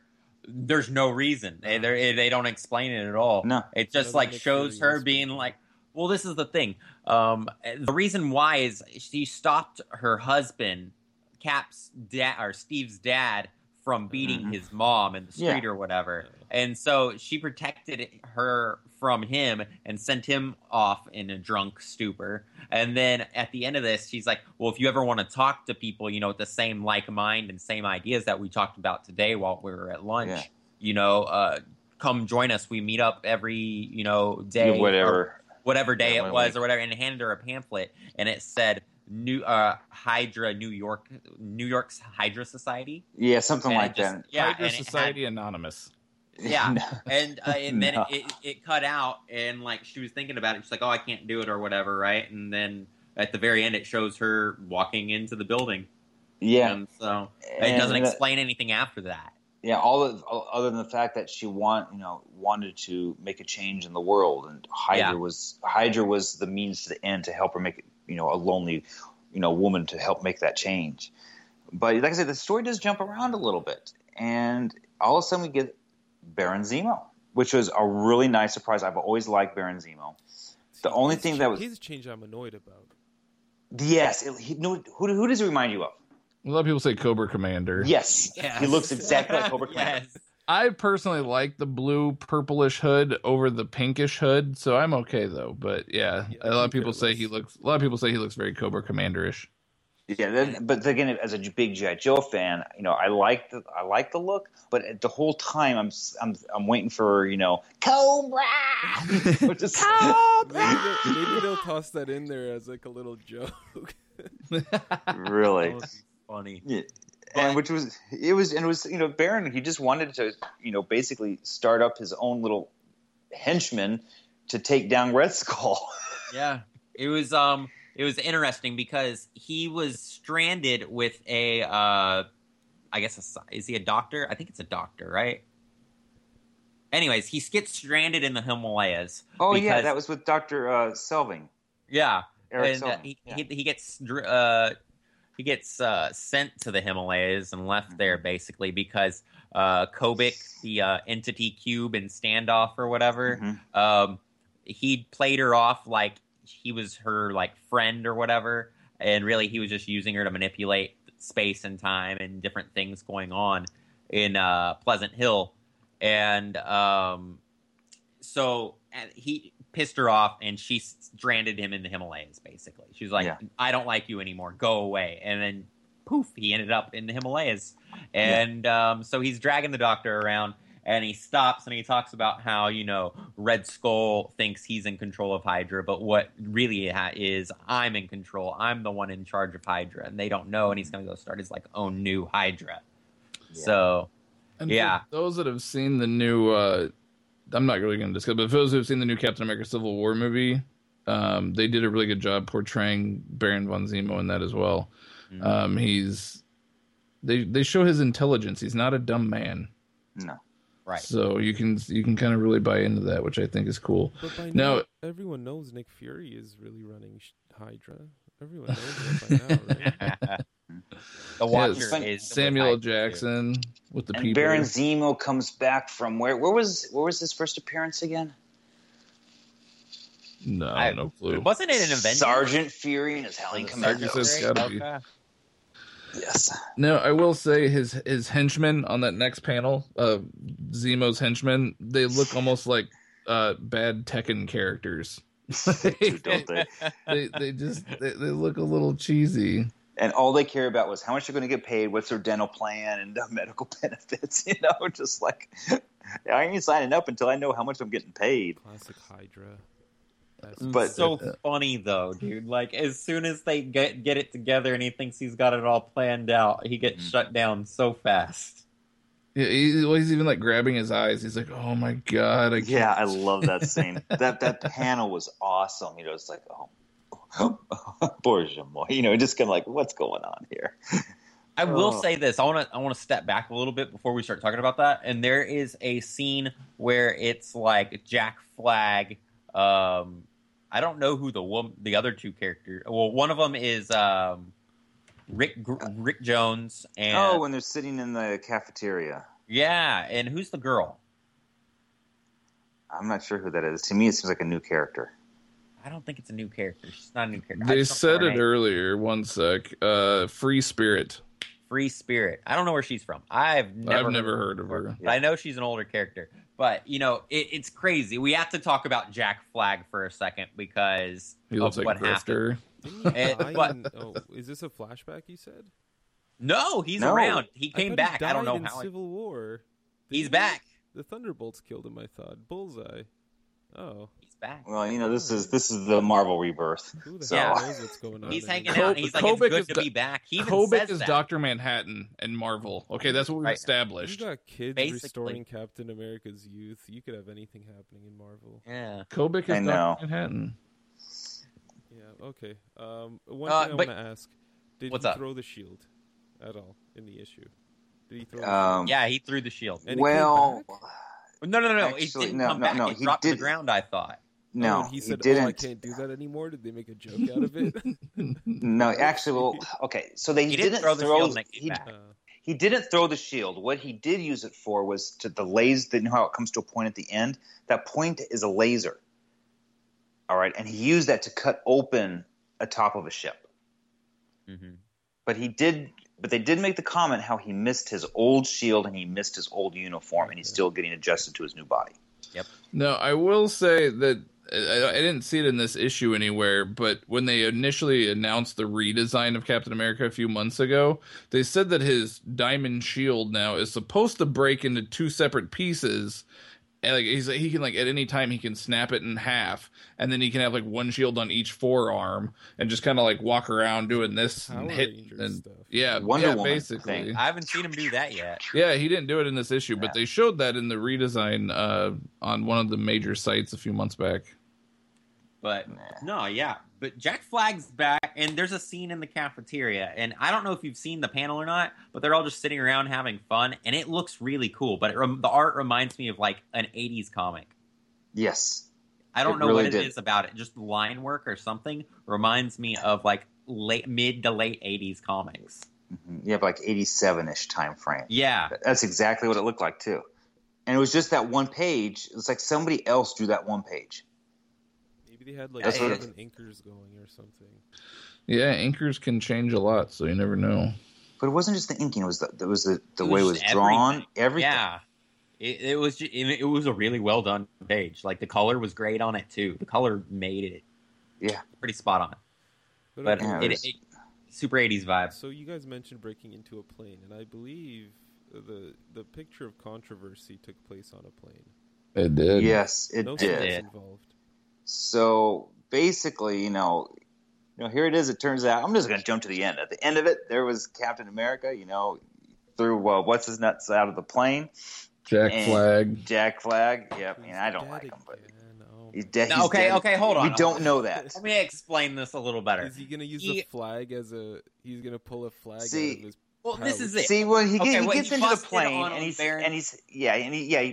Baron is in the plane, and they get into a fight with each other. And verbal fight? They get in a fist fight after they bust in and everything he runs off the plane and he's going to chase him or whatever. They get into like a fist fight on the plane. Yeah. And like Baron gets the upper hand on Cap.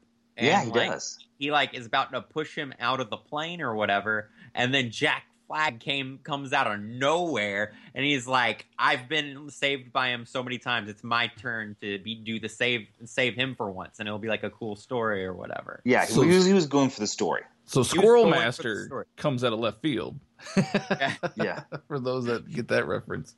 But it was crazy because he busts in and everything, and he stopped Zemo, and they knock him out and everything. And then Red, you can tell him what happens. And then, and after that, Cap grabs him and just throws him out of the plane. And he threw him out of the plane, but it doesn't say it doesn't show him hit the ground. I'm just gonna assume he hit the ground because they were up. Yeah, there's no splat or nothing, so he could still be saved. Who knows what's going to happen on that end? But and Cap was like, it's just unfortunate that it had to come to this. And he tells him sorry, and then he throws him out of the plane. And Jack Flag's just sitting there like with a shocked look on his face, like, "Oh my god!" As he's fallen, into the skyline, it's just like, whoa, Cap did just what? And then, and then there's the doctor, still gagged in the front of the plane, and Captain America just looks over at him and says 2 words: "Hell Hydra." It was just like, I understand why people are upset. Here's what I don't get. It's so random. That's the only reason. Like, I'm listening to you guys talk about it, and it's just like... Well, we skipped around a little bit. We didn't go over the whole issue in continuity as you read through it. But remember we were talking about before how Sinclair gave them that secret meeting to the New York chapter of the Hydra Society. That was we see that page pretty much right before he throws him out of the plane.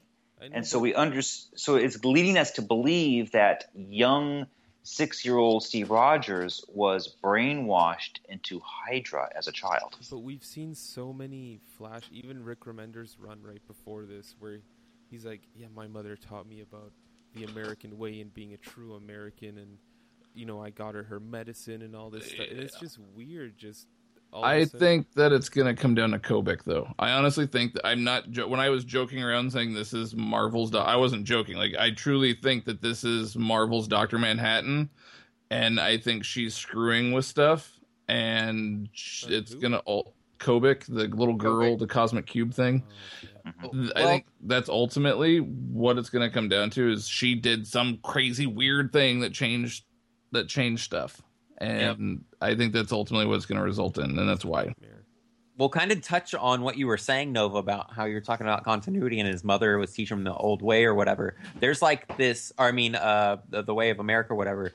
There's this like little panel section that it kind of makes sense now that you said that, where he is flashing out over different skylines and stuff, and it's like, I always valued the American way or whatever, and this is what I've always been thought was right, but sometimes you have to go back to old ways. Yeah, and so it says it in the book, And it's just like, at that time, it didn't really make sense, but by the end of it, I guess it made sense. Here's what so I can understand why people would freak out and whatever. Like, I get it. Cool. It's fine. What I don't agree with and what I dislike about it is the people that are freaking out all over Facebook, Twitter, and everything else and saying that, you know, this is disrespectful to two Jewish creators. How could you turn Cap into a Nazi? That goes back to my earlier thing when I was trying to clarify, and I was like, Hydra's now no longer affiliated with the Nazi Party. Correct. Like, I just wanted to make sure, because that kind of stuff kept irking me, because I'm like, you guys are being outraged over nothing. Hydra is not a Nazi thing. Hydra is just a villainous team in the Marvel universe. That's all it is. It's not associated with anything else. So for you to have that as your argument is kind of asinine. I'm sorry, but it is. And poor Nick Spencer with the death threats, like, yeah, insane. like, yeah, you little keyboard warriors behind your little Twitter feeds and giving this Nick Spencer death threats because it's a comic arc. I'm sorry, like it's not cool. Like it's absolutely ridiculous. See, and the other thing too is, you know, we didn't talk too much about it, but there's also the thing where, you know, Hill looks like she's going to be, you know, releasing her chain of command. It's going to Sharon Carter. There's, you know, all sorts of other things being in play. This could also simply be nothing more than Captain America going undercover. Yeah, maybe he's a double agent. You don't know. Like, literally, you guys just mentioned he became young again. So this shit, like, it doesn't stick. Nothing sticks. Like, come on. He just regained his youth and everything. What's interesting, though, is that right now, that same Steve Rogers was leading Uncanny Avengers. And in the most recent Uncanny Avengers, which came out a week before this, he was still on the team doing things, and he was looking for Red Skull in it. And that was the whole mission of the group. Yeah, I don't know. It is what it is. Like, you know, I'm interested to see where it goes. I saw some other things though too. Like, I saw a picture. I don't know if it was fan made or what it was, but it looked like it was Cable holding Cap's shield. Oh, which is weird. That would be weird. He'd be the leader, I guess, of the Uncanny Avengers. But yeah, I'm saying give the arc a chance, everyone. Don't freak out and start making death threats to Nick Spencer. Give the guy a chance to tell his story. It's part of an overall arc. If you don't like the arc and you feel like he ruined the character, then just don't read it. And that's fine. That's your prerogative. You don't have to read it if you don't want to. That's fine. I'm sure instead of your keyboard. Yeah, I'm sure Nick Spencer doesn't care if you don't read it either. It's not going to hurt his feelings. He understands that he made a very big change to a very iconic character. Like, but same thing with Dan Slott in Superior Spider-Man. When that was first announced, I wanted to like just scream. I was like, no! Until I read it, and then after I read it, I went, oh, good God, this is good. Like, Dan Slott knew what he was doing. Well, let's trust.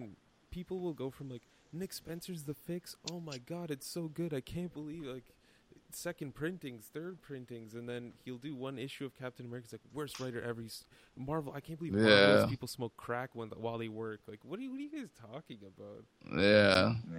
I don't know. But all in all, I can say with this issue, I wasn't exactly pleased with the entire storyline. It was interesting. There were parts of it I did like. Other parts of it is kind of like, well, whatever.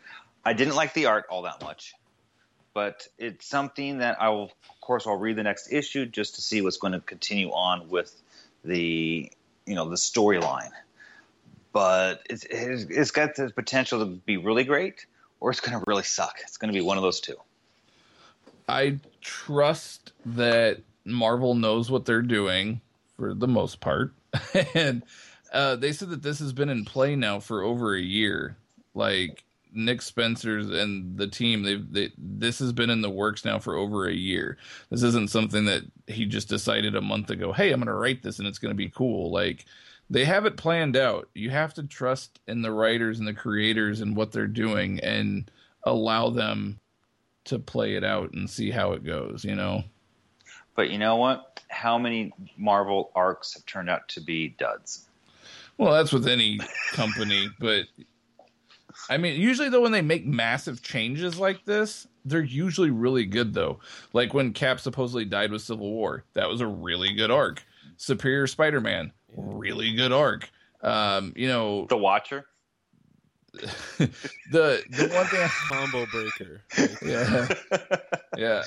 The death of Wolverine. Onslaught, right? Death of Wolverine was but listen, guys, I just got this in issue number 2, page 1, panel 1.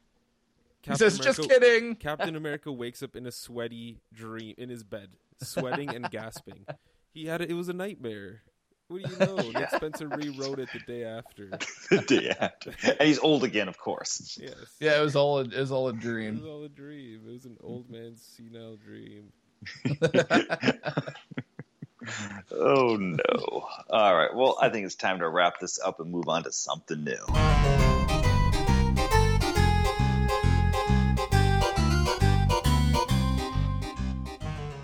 So, guys, you've heard it. The music is played. We're on part 2 of Mad Libs. And I've continued the story. So, I mean, if you didn't hear the first part of it, the Red Skull was foiled. No! Don't say it's not so. It's true. He was foiled by the Great Lakes Avengers. Of all the teams to foil the plans. Okay, and Evil Guys Inc. They had what was coming to them, and they got him. Okay, but now here's the continuation of Mad Libs 1 with part 2 of Mad Libs. Cool. Are you guys ready? I'm ready. You got all of our responses that you gave us? I got all the responses. I got y'all the scripts, and we're gonna hear something. We'll see what you got. Okay. So, part 2. Back at the Great Lakes Avengers headquarters, Connor McLeod's Sword Man is seen typing on a giant computer surrounded by vast technology. It appears that our fellow comrades have stopped the likes of the Red Skull. This seems to be quite the end. Wait, what's this? It appears Hipsters United has landed on Saturn. I must notify those around the area that my magical hungry zombie... As Connor McLeod's swordsman makes his call, blue-footed booby woman bursts through the wall. What is the problem here? Why did you call? Is the microwave on the loose again in Mos Eisley? No, but it appears as though Hipster United is at it again. Do you remember the last time when they unleashed the transplant virus? It nearly wiped away half of the population within hours in an empty warehouse. We don't have much time to spare. Let's hop on the conveyor belt. It can get us there to stop those lost souls by the squeaky of Moe's Tavern. Let's go! Connor McLeod's swordsman and blue-footed booby woman take the conveyor belt to the scene of the break-in. They find the group of villains with a set of handcuffs in their hand. It appears they have acquired what they were looking for, but the heroes are clueless as to why. We villains are too smart for the likes of you two. You are outmatched.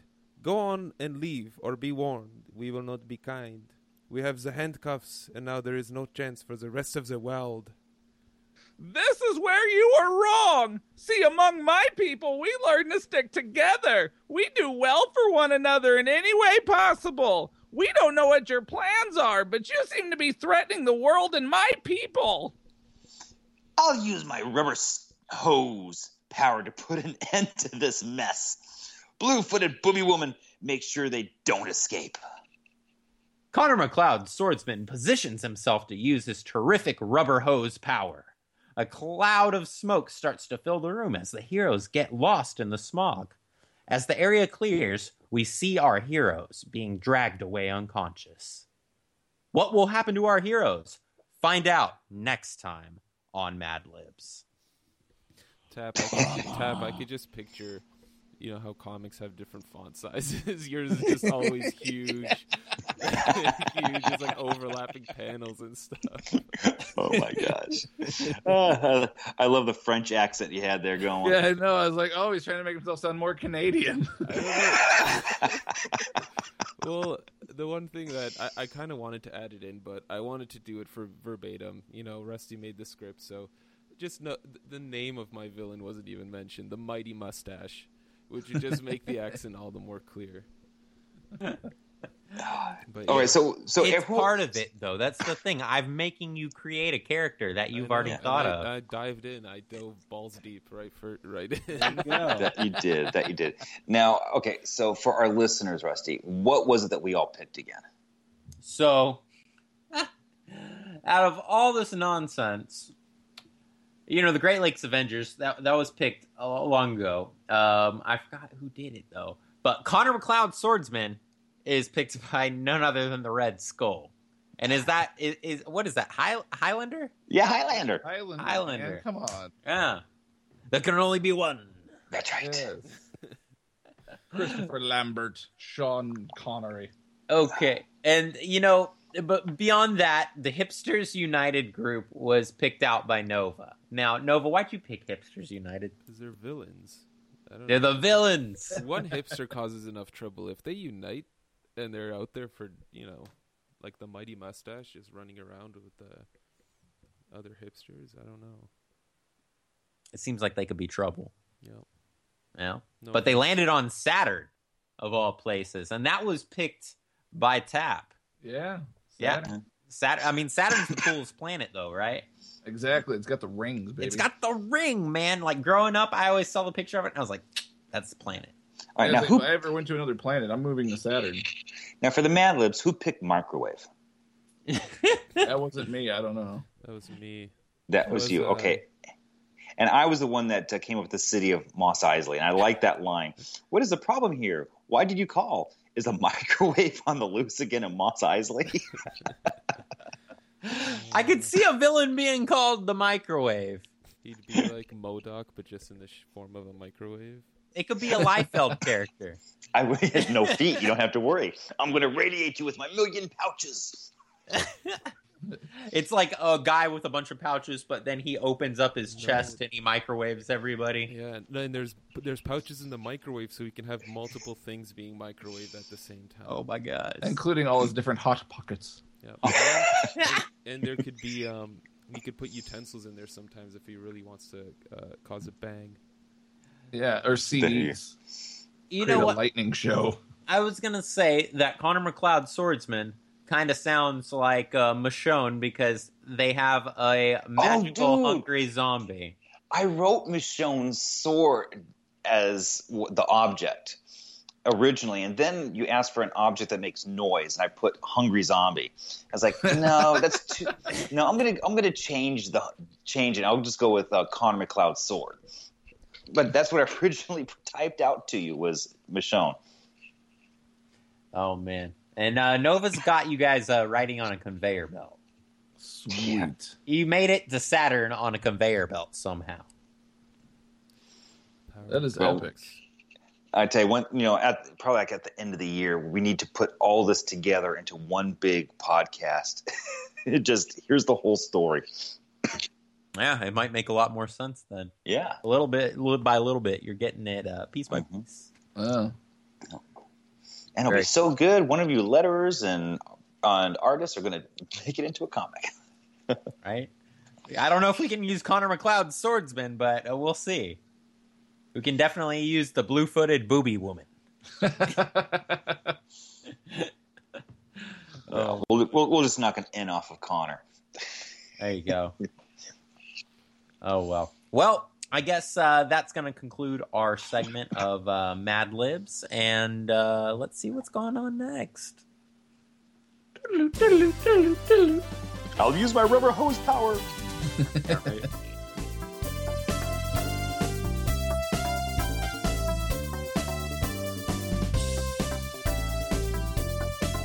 Welcome to Battle of the Geeks, that sparking conglomeration portion of our show where I, Red, challenge our three contestants, who most of the time should but don't always know the answers to all things comic geek related.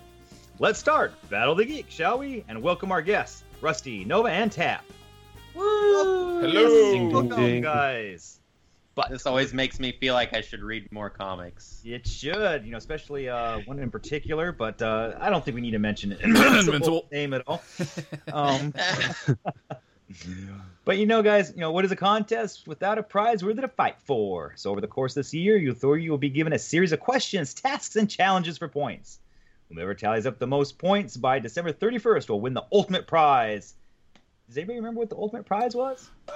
Amazing Spider-Man 300, I believe. Yes, that is correct. Damn Venom issue. Amazing. Well, as it stands, our current points are Tap in the lead with 5 points. Woo! Nova has 2. And Rusty bringing up the lead with the rear with 1 point. Woo! 1 point! Yeah, this is.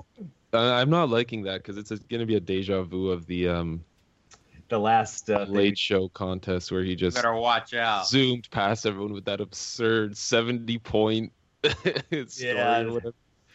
Well, and I keep offering you guys additional points. We did the sound clip. Nobody found it. Tried to do the cosplay. Nobody posted. Well, you know what? Let's see what we can do today for points, guys. So the question is, are you 3 geek enough? I sure hope so. Are you ready to start? Battle of the Geeks. Let's do this. All right. Well, the first thing I need out of here is a pen. Oh. Okay, guys. So question 1, worth 1 point. This famous comic book artist is credited for many things within the comic industry, including the theft of 25 cars and 2 trucks. He's an artist? Yes. This famous comic book artist is credited for many things within the comic industry, including the theft of 25 cars and 2 trucks. What? That's I know, right? I'm trying to bring it in still. I'm who? Yes. That's all I hear is. Are they a recent artist or an old artist? Do they still do stuff? That's what I just want to know. Do they still do stuff? Can we know that? I don't know if I want to tell you that or not. I will give you 1 clue. Okay. He's also a notable Houdini-style magician. Known for doing... clue. That's a terrible clue? Really? I thought I know this... Was Chris Claremont a magician, right? No, he was an amateur. He was a writer. He was a writer, but as a joke. But this artist was also a Houdini enthusiast. He put on shows involving live burials and stuff like that. This guy is so talented. And not only was he liked to steal cars and trucks and do magic, but he also had his own rock band, which once supported Bill Haley in the Comets. You all know Bill Haley in the Comets. Who is this? So it's from the 50s or 60s. It's not Jack, is it? Not Jack Kirby. Not Jack Kirby. All right. So I heard Rusty give out an answer. What about you, Tap? You've been really silent back there searching the internet. My dog's barking. Your dog knows the answer. He's trying to tell you, Tap. It's old. That's what you got to think. It's old. And you all know the name. And there's somebody out there listening to this podcast. I'm sorry. What did you say? Steve Ditko. Ooh, getting warm. Oh. What? Oh no. All right. I heard Nova give one. Okay, Tap. It's all on you. Let's hear. I don't know. It sounds like Gone in 60 Seconds, Nicolas Cage style. One. Have you guys ever heard of a little-known artist by the name of Jim Steranko? Oh my god, that seems right up his alley. Yes, he definitely could see him in a rock band. Yes, he was in a rock band. Backed up Bill Haley in the Comets. He's noted for in 1956 being arrested for the theft of 25 cars and 2 trucks. He was a fire eater, and he was an all-around interesting kind of guy. Sounds like a badass. Yeah, that's the kind of guy I want to party with, Exactly, right? So, since we're on the subject of Marvel artists, here is your next question, worth 1 point. This Marvel artist turned his hand to pornographic cartoons, such as explicit versions of Disney's Snow White and the Seven Dwarfs, and a Disneyland orgy. He also did a Randy version of Flash Gordon, brilliantly titled Flasher Gordon, and a comic book called Gang Bang. In 2012, Disney bought Marvel, presumably forgetting all about this former artist for playing around with their princesses. This troubled but seminal Marvel artist may be reverted for his design of Daredevil's signature red costume. What? Yeah. We all know Daredevil's red costume. Who is that, though? Yeah. I know a bunch of Daredevil writers. I can't think of actual artists, though. Oh my god. Yeah. And like I say, he liked to... And when he left... when he left Marvel, he decided to do some Disney porn. I have no idea on this one. This one's got my phone right now. I know, right? I'm just like... I'm just more interested in I'm like looking down like... What the hell? Who would do this? I don't know. I'm completely clueless. I have no idea. Red costume. Red costume. The red costume is like the only hint. That should be. And I'm trying to think. The problem is, I know that should be like that, but I'm too focused on, like, what? Yes. All right. Who changed the red? The red costume changed in issue what? Like 5? Well, no. It was early. It was really early. It was early.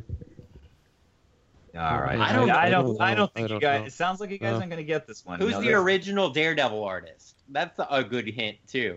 Yeah, that's the thing I don't know. I don't remember. Like I said, I know a lot of writers. I can't think of artists though. Yeah. The only ones I think of when I think of Daredevil is Frank Miller, but it's not Frank Miller. No. All right. Well, guys, the Marvel artist is Wally Wood. Oh, yeah, no clue. Yeah, you got me on that one. Oh, okay. Well, that's one of those obscured facts that, wasn't quite sure, but all right, we'll move on. What an appropriate name. I'll never forget Wally, it now. Yeah, Wally Wood. Wally Wood. All right, so question 3, worth 1 point, and I think somebody might be able to get this one.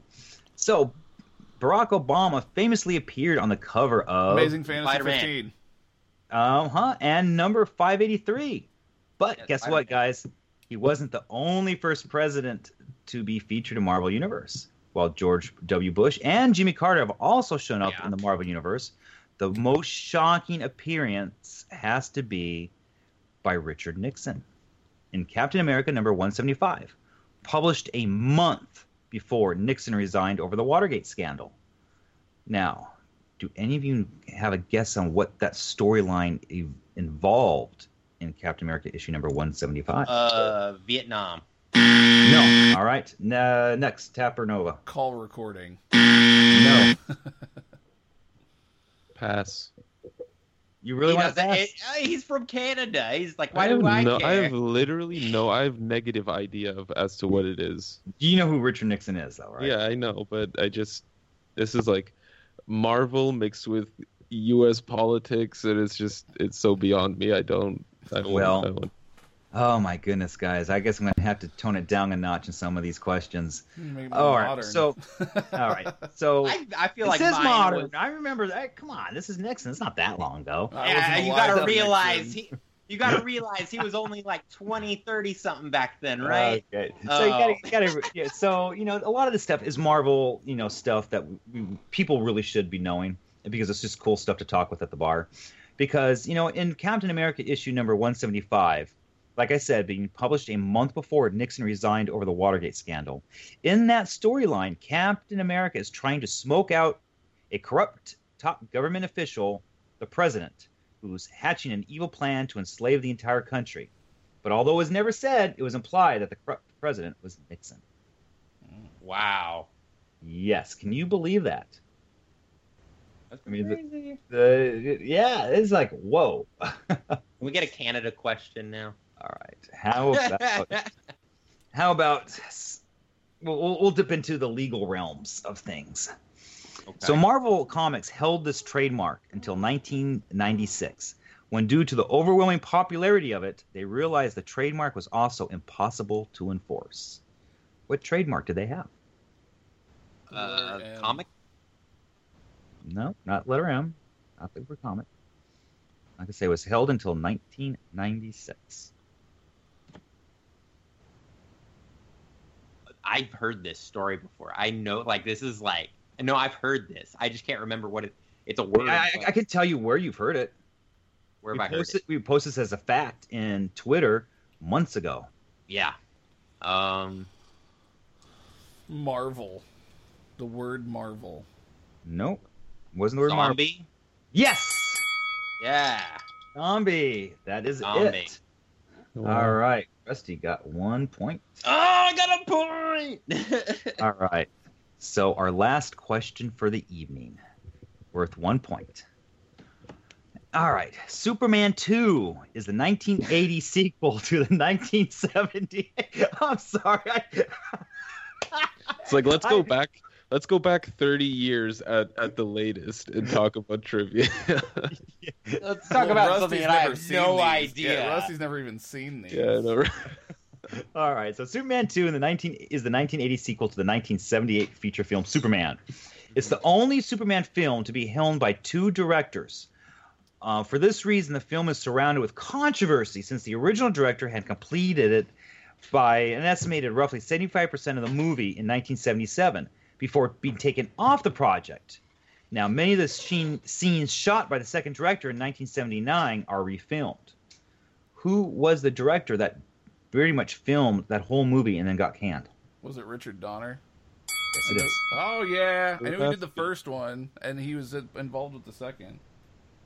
Because I'm going to tell you, if you've never seen both Supermans, you need to watch them. You watch Superman 1, then you watch the Superman 2 that was released in the theater.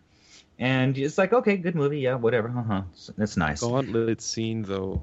But if you watch the Richard Donner remake of it, they call it the Richard Donner cut of Superman 2, the movie is brilliant. It blends in everything from the first movie. It makes everything make sense, and it's a completely different. It's like watching two completely separate movies. Yep. It's amazing. Fun fact: Jeff Johns actually worked on Superman 1 and 2 with Donner. Mm-hmm. Just thought I'd toss it in there. Did he really? Yep. How old is he? I think it was like early, and he was like interning for him. But still, like, so, Jeff Johns, I thought Jeff Johns is like slightly older than me. Like, I didn't think he was. Yeah, I was about to say, I didn't think that he was that old too. I thought he would maybe be in like his early 30s. Yeah, no. I thought, well, guys, mid to late 30s. Yeah. All right, guys. I mentioned before that not only will you be given a series of questions, but tasks and challenges as well. The task for this contest is simple. The first person on Twitter to get a famous actress from TV or movies to answer the simple question, who is your favorite superhero, will win 2 extra points. So you guys up for that challenge? Most definitely. Yeah. Like I say, that's all you got to do is just get a famous actress to let us know who their favorite superhero is. Well, that's it, folks, for Battle of the Geeks. Tune in regularly for more exciting questions and challenges with the opportunity for you, the listener, to win a 4 Guys in a Comic prize pack loaded with all sorts of great stuff.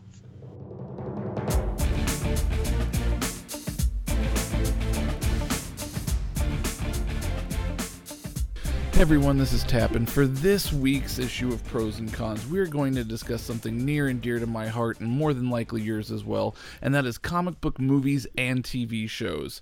Now, obviously a big pro of this is whoever thought in our lifetimes that we would ever say, hey, this week I'm going to tune in and watch The Flash, or Supergirl, or, Arrow, or whatever the case may be. Whoever thought that they can say every other month, I'm going to go see the X-Men on the big screen, or I'm going to go see Captain America, or Iron Man, or Superman, or Batman, or whatever. Like, growing up as a kid in the 80s, I never, ever even would have thought that was a possibility. I never would have said to myself, hey, I can't wait to tune into The Flash on Tuesday. Like, it just never would have happened. So I have to say, major pro here, it's a wonderful time to be alive as a comic book fan. To see this stuff come to life and to see the special effects. I mean, if they would have tried to have done this back in the 80s, which to an extent they did, the special effects and even some of the stuff in the 90s is nowhere near where it is today.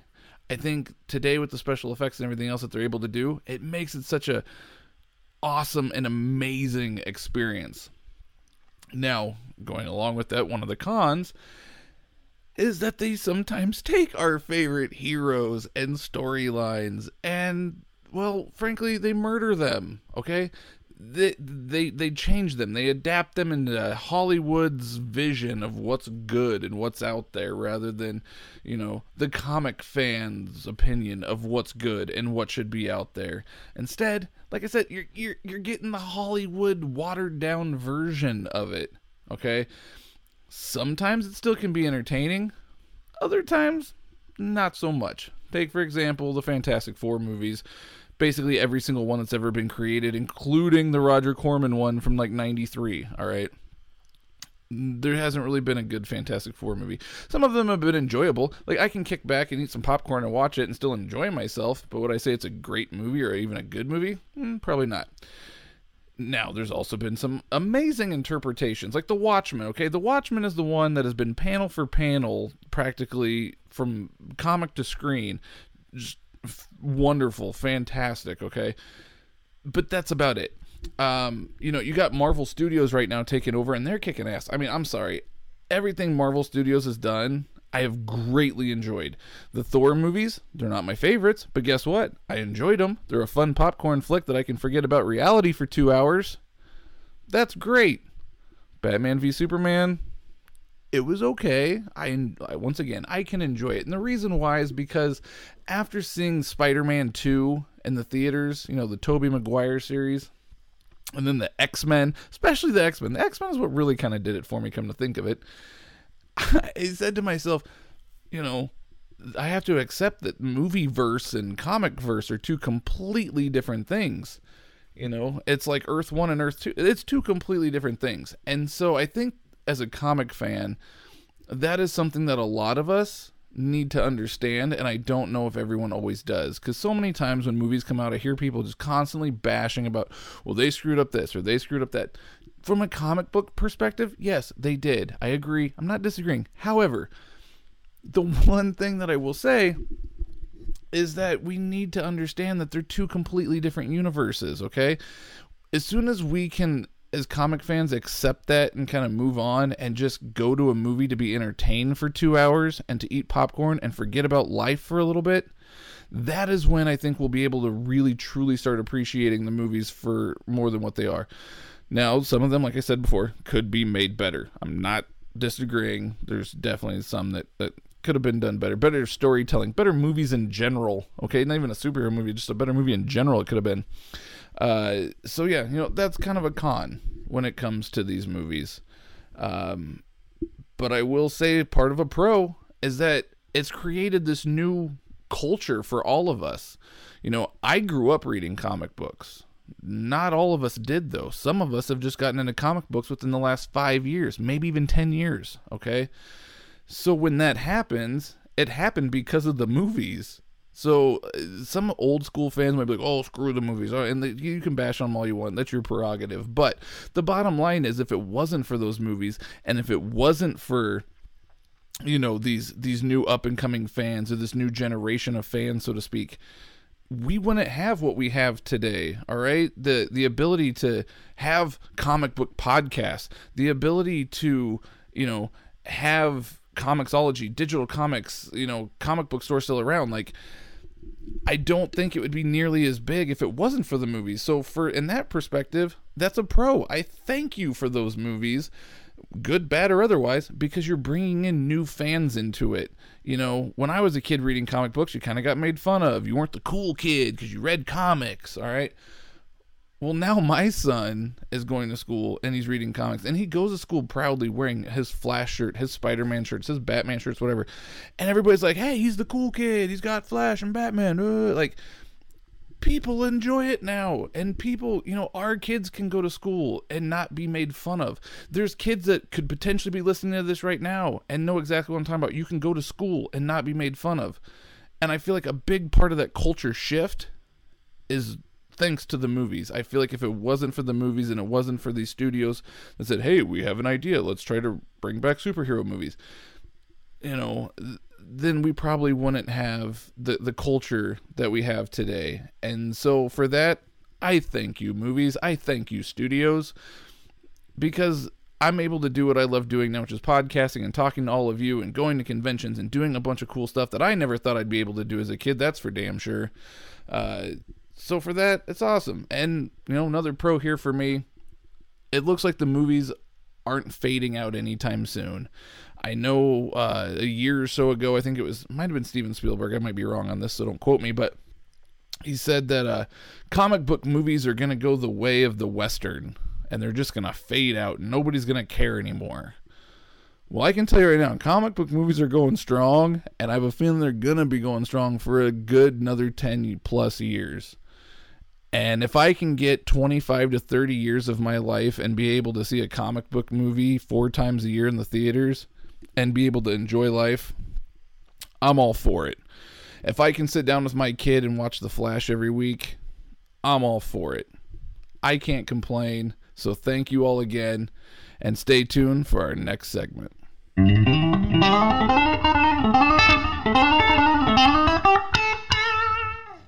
All right, guys, it's time to get our mailbag, and dig into it, see what people have been asking us this week.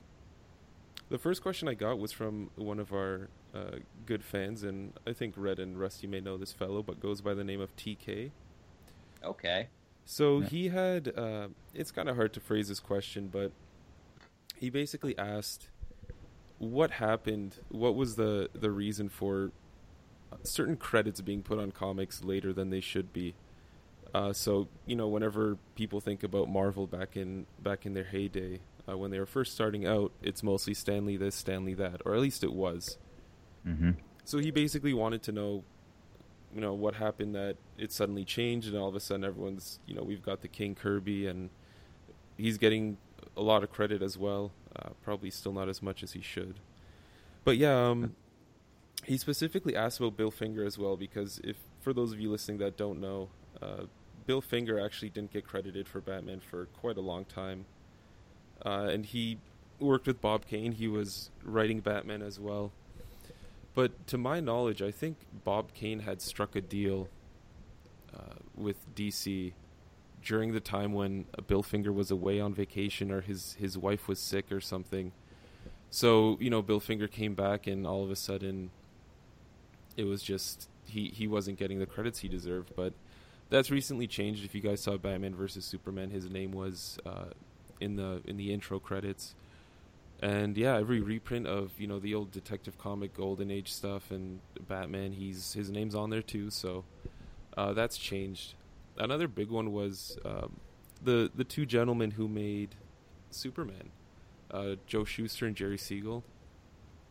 Yeah, their story's crazy, because I think it was Jerry who there was a point where he was basically working as like I don't want to say basically like a janitor, just trying to get by and get that bread home every day. And it really sucks, because they there wasn't the whole creator stuff that's going on now, where the writers and artists are really famous, we all know and love them. It was just Superman and DC Comics, and that was it. Yeah, and Red, I don't know if you want to shed some light on.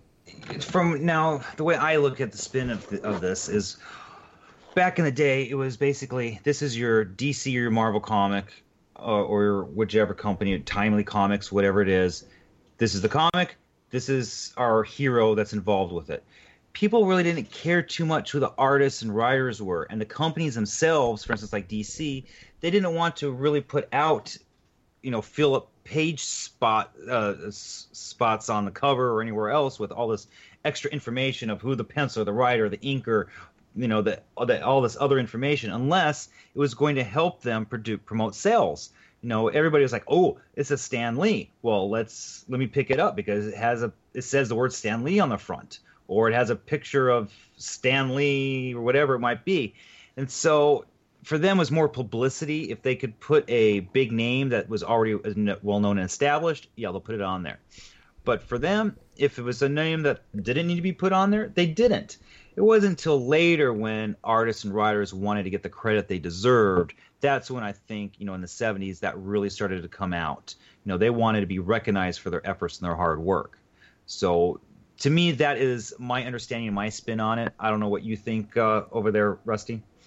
Well, you know what? Whenever I'm thinking of, credit where credit's due, I mean, you have to kind of bring up, and I know everyone hates to bring him up, Rob Liefeld with Deadpool. Mm-hmm. I mean, whenever Deadpool was created, it was like, oh, it's Rob Liefeld, but everyone forgets about Fabian Nicieza, you know what I mean? Yeah. He just kind of gets pushed aside. But it wasn't until recently that a lot more people are bringing him back up. Fabian he was the writer for it. He came up with the idea of the character, basically. Yeah. You know what I mean? So it's one of those things where, like, they bring it up later on, and it's kind of a money thing. Like you were saying, it's kind of a money thing. And they're going to put the biggest name behind it at the time. Yeah. I mean, we think about it this way, too, even. You hear X-Men.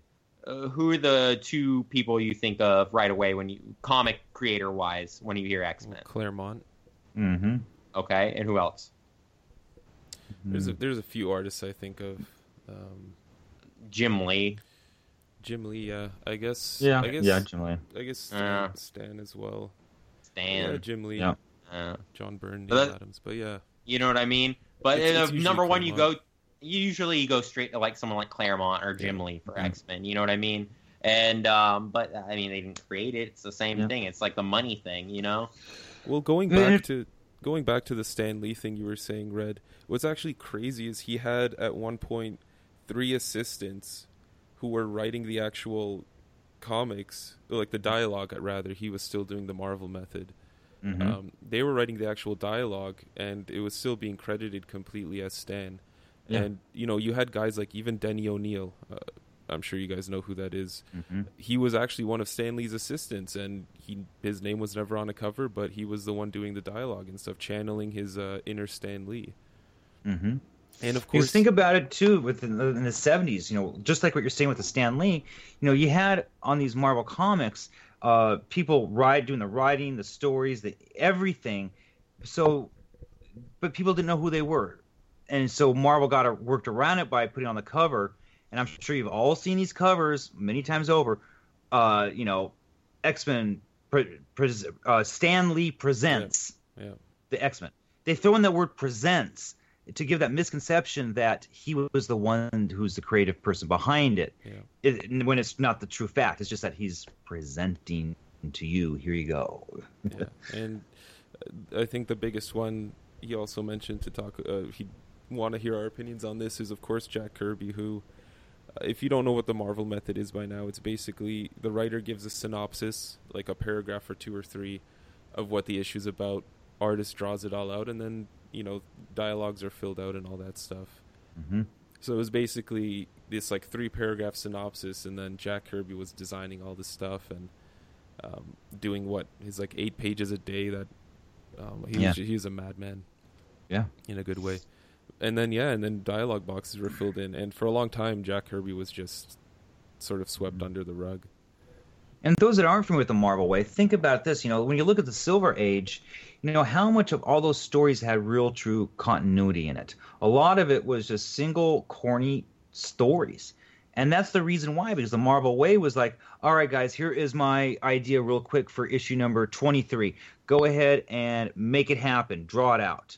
So the guy would draw it out, not really understanding. He just had a rough idea, throw it to the next guy who was like, okay, let me put some words in here. And, okay, we got an issue ready. Let's publish it out. Okay, Yeah, and but it worked, though, which is weird. Yeah, it is weird. It's weird how it worked. Yeah. But like I say, sometimes the continuity wasn't there. You'd be reading something, and it's like, wait a minute, this isn't right. Yeah. Do another real quick question.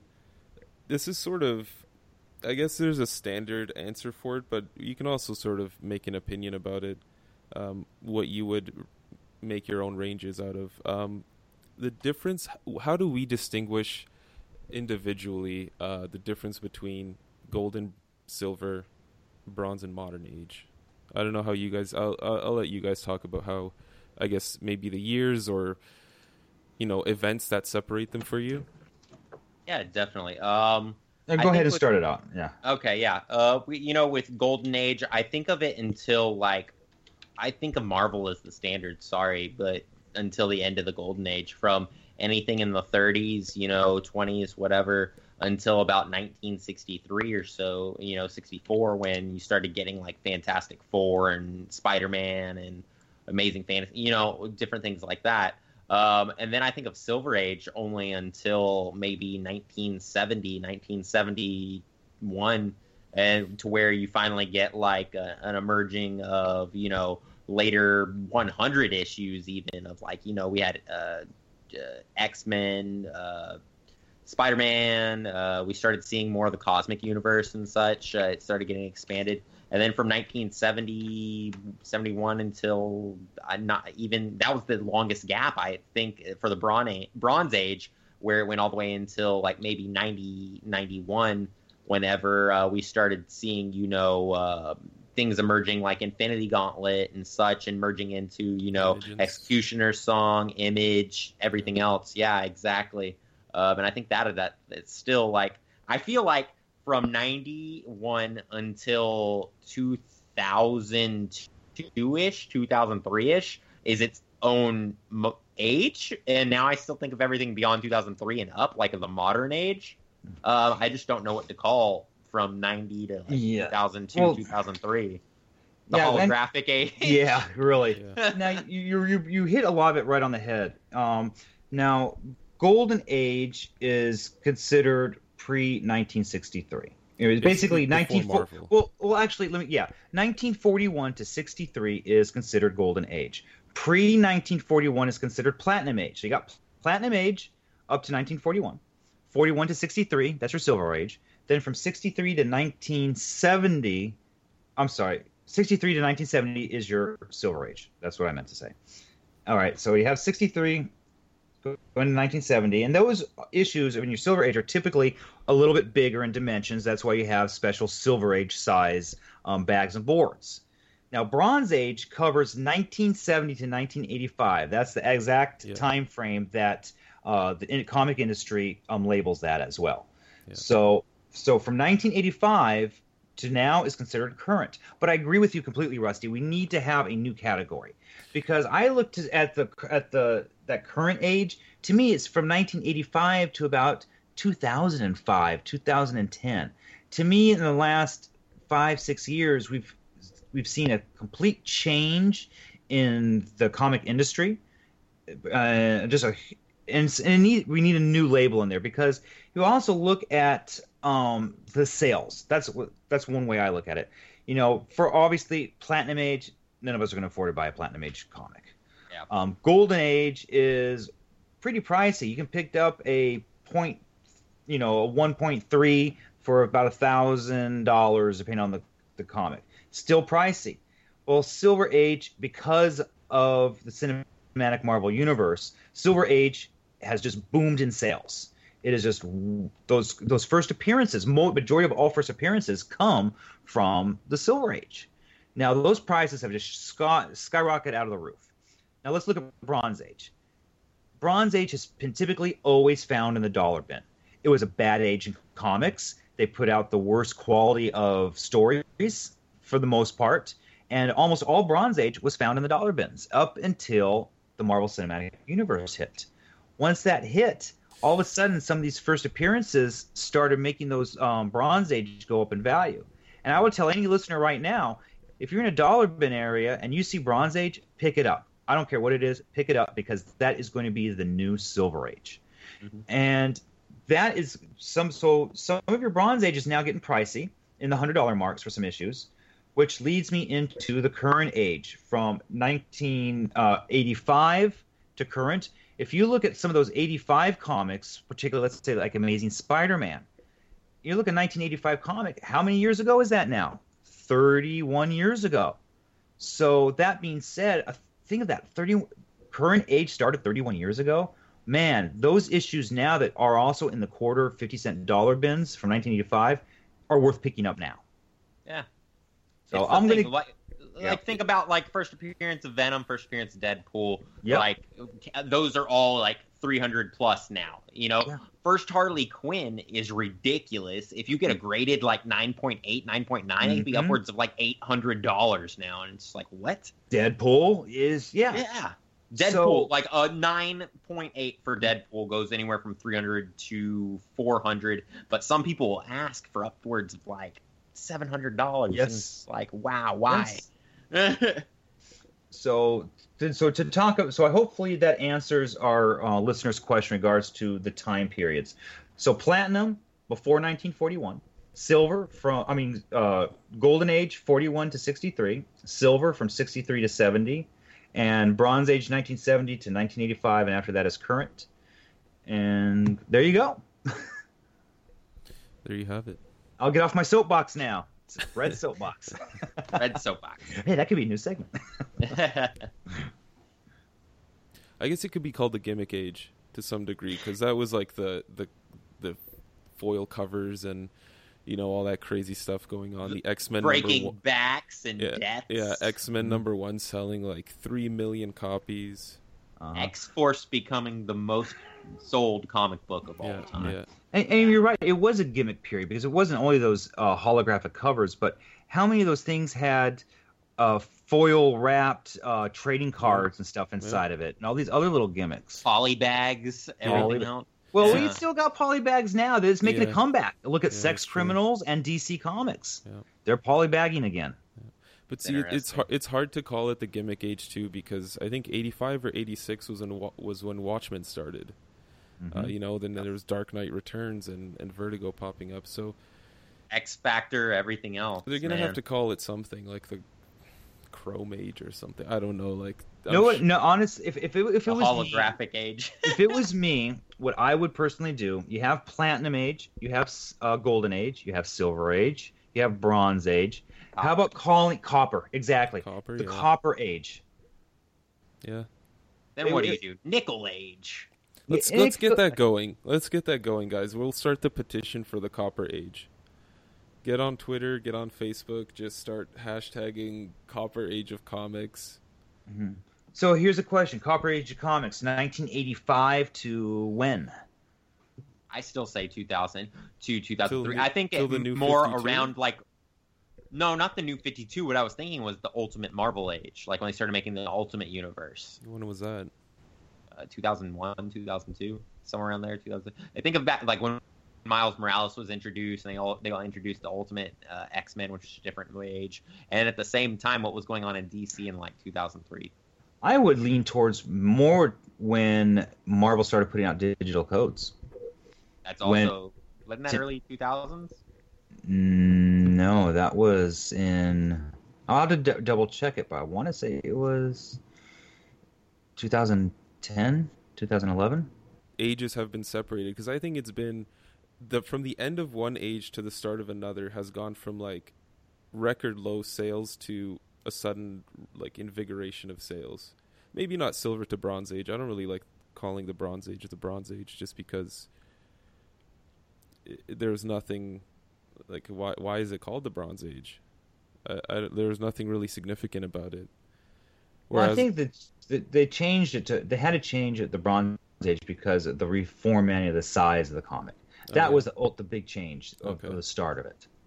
And so they just went, obviously, from silver to bronze. I feel like they started expanding the universe sizes, too, in the 70s. Like, they took it out of, like, a nutshell and put it onto a big picture, kind of. Mm-hmm. But to me, I say the biggest change in the comic book industry was when things went digital. Mm. To me, that's where I would start the new. There you go. We go call it from platinum, gold, silver, bronze, copper, digital age. Yeah, that would work.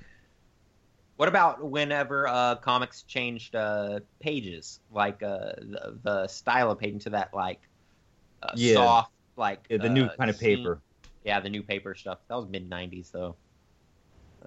Fun fact: I think Neil Adams' daughter was the one that introduced DC to some company that was using that kind of paper instead of the newsprint kind, the toilet paper as they called it. I love newsprint. I love the old smell paper. of it. It's the smell of it that, I guess, the feel too. If you like the roughness, I like it rough. Oh, right, and that ends the mailbag segment. But all right, mailbag's empty. All right. The dogs are coming after me, so...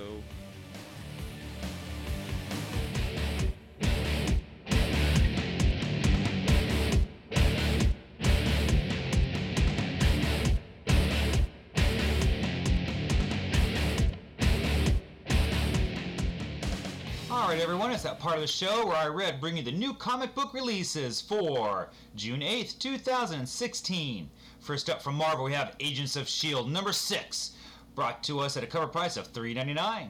The Coulson's Protocols concludes Coulson's strategies could kill every superhero in the Marvel Universe, unless the Agents of S.H.I.E.L.D. have something to say about it, guest starring as many superheroes as we can cram into 20 pages. Plus, the moment you've been waiting for, Coulson versus Ward. We also get All New X-Men number 10 at a price of $3.99. Apocalypse War continues. The All New X-Men are on a mission to write their own futures, and none is more determined to escape their destiny than Evan Savener, who is to one day become the next host for the genocidal villain Apocalypse. But now, by way of unintentional intervention by his teammate Beast, Evan finds himself thousands of years in the past, in Egypt, and on the run alongside his predecessor and Apocalypse himself. To change his future, will Evan literally change the course of history, or will he instead be Apocalypse's first victim? We'll also be getting Civil War II, Amazing Spider-Man issue number 1 with 3 cover variants at a price of $3.99. The Amazing Spider-Man gets caught up in Civil War II. Here's a new Inhuman with the ability to seemingly predict the future. And as the heroes of the Marvel Universe continue to grapple with their feelings about this very existence, one thing almost everyone can agree on is that he bears a tremendous responsibility to use his power safely. Peter Parker, aka the Amazing Spider-Man, knows a thing or two about that. Too bad he's also got the old Parker luck working against him. We'll also have Civil War II Gods of War number 1 with 3 variant covers at a price of $3.99. The world is on the brink of chaos, with heroes on all sides of the war. But when only the best are called into action, where will the world's first superhero land? Join us for an all-new epic Civil War II series that takes Hercules right in the front lines. As a god, he's responsible for a larger role in the potential destruction of the Marvel Universe. Or does he have the power to alter fate? We'll also have Daredevil issue number 8 at a price of $3.99. Losing a big case has landed ADA Matt Murdock in net court for a foreseeable future. Meanwhile, less time to clean up the streets as Daredevil. Luckily, blind spots around to pick up the slack, but the young hero might be in over his head when he stumbles upon a horrific crime scene, one that will terrify even the man without fear. We'll also have Dark Tower drawing of the 3 Bitter Medicine issue number 3 at a price of $3.99. And this is Stephen King's smash hit fantasy epic. As it concludes, the gunslinger's illness has reached a critical point and something drastic must be done. Despite the dire circumstances, love has begun to blossom between Eddie Dean and Odetta Holmes. But little does Eddie know their connection will put his life at great risk. From none other than Odetta's split personality, Detta Walker. We'll also be getting Darth Vader number 21 with the alternate action figure variant to go with it at a cover price of $3.99. Vader takes on Cyclo and her cybernetic operatives. The Executioner moves closer to completion in time for its launch. Meanwhile, the Murderbots take on their master. We'll also see Deadpool Mercs for Money issue number 5 with 2 variant covers being offered at a price of $3.99. The final fate of the future recorder is revealed. Will the forces of good prevail? More importantly, will the Mercs get their money? We'll also have Empress issue number 3 with 3 variant covers at a cover price of $3.99. Important your children are racing across the galaxy with vengeful dictator Mordox hot on their tail. We'll also be seeing Guardians of the Galaxy issue number 9 at a cover price of $3.99. Gamora and Drax fight a monster of the Badoon. The 2 most deadly people in the galaxy together again. Drax and Gamora go on a side mission involving the Badoon that's going to put their skills to the test like never before. We'll also see Howard the Duck issue number 8 with 2 variant covers being offered at $3.99. And home starts now. Howard finally goes home. But is there such a thing for him anywhere? We'll also have Marvel Universe Guardians of the Galaxy issue number 9 at a price of $2.99. Meet Rocket's family? Rocket is abducted and whisked away to a far-off planet, but there's something familiar about it. And it turns out Rocket may not be quite as one of a kind as he thought. We'll also see New Avengers issue number 12 with 2 variant covers being offered for that at a cover price of $3.99. Civil War II tie-in. Now Civil 2 is raging through the Marvel Universe, but some wars are less civil than others. We'll also see Star Wars Poe Dameron issue number 3 with an alternate cover being offered for that at a price of $3.99. The First Order has caught up with Poe's X-Wing Squadron. Agent Terex has them boxed into a corner. Then, the eggs start to hatch. We'll also be seeing Thunderbolts issue number 2 with 1 variant cover at a cover price of $3.99. We'll see Venom Space Knight issue number 8 at a price of $3.99. And wrapping it up for Marvel, we'll have Vision issue number 8 with 2 variant covers being offered at a price of $3.99. Let's move on over to DC and we'll get Action Comics number 957. Yes, that's right, I said it. DC's Rebirth has relaunched the original numbers again. So we'll have Action Comics issue 957 with 1 variant cover being offered at a price of $2.99. This is The Path to Doom. Chapter 1, Superman returns to Metropolis just in time to meet the cities of tomorrow's newest protector, Lex Luthor. But it's not long before these dueling titans meet someone unexpected. The new Clark Kent. Don't miss, Action Comic returns to its original numbering with this issue. We'll also have Adventures of Supergirl number 3 with 1 variant cover at a price of $2.99. Based on the new hit TV series. After seeing Docs locked up for his crimes against Wynn, Kara thinks life in the DEO will go back to normal until the zombies attack. Now, Supergirl must fight her way across the universe and lifetimes to find the mastermind behind her current troubles. And the much anticipated Aquaman Rebirth issue number 1 with an alternate cover being offered at a price of $2.99. Born on both the surface and the sea, Arthur Curry walks into 2 worlds but can find a home in neither.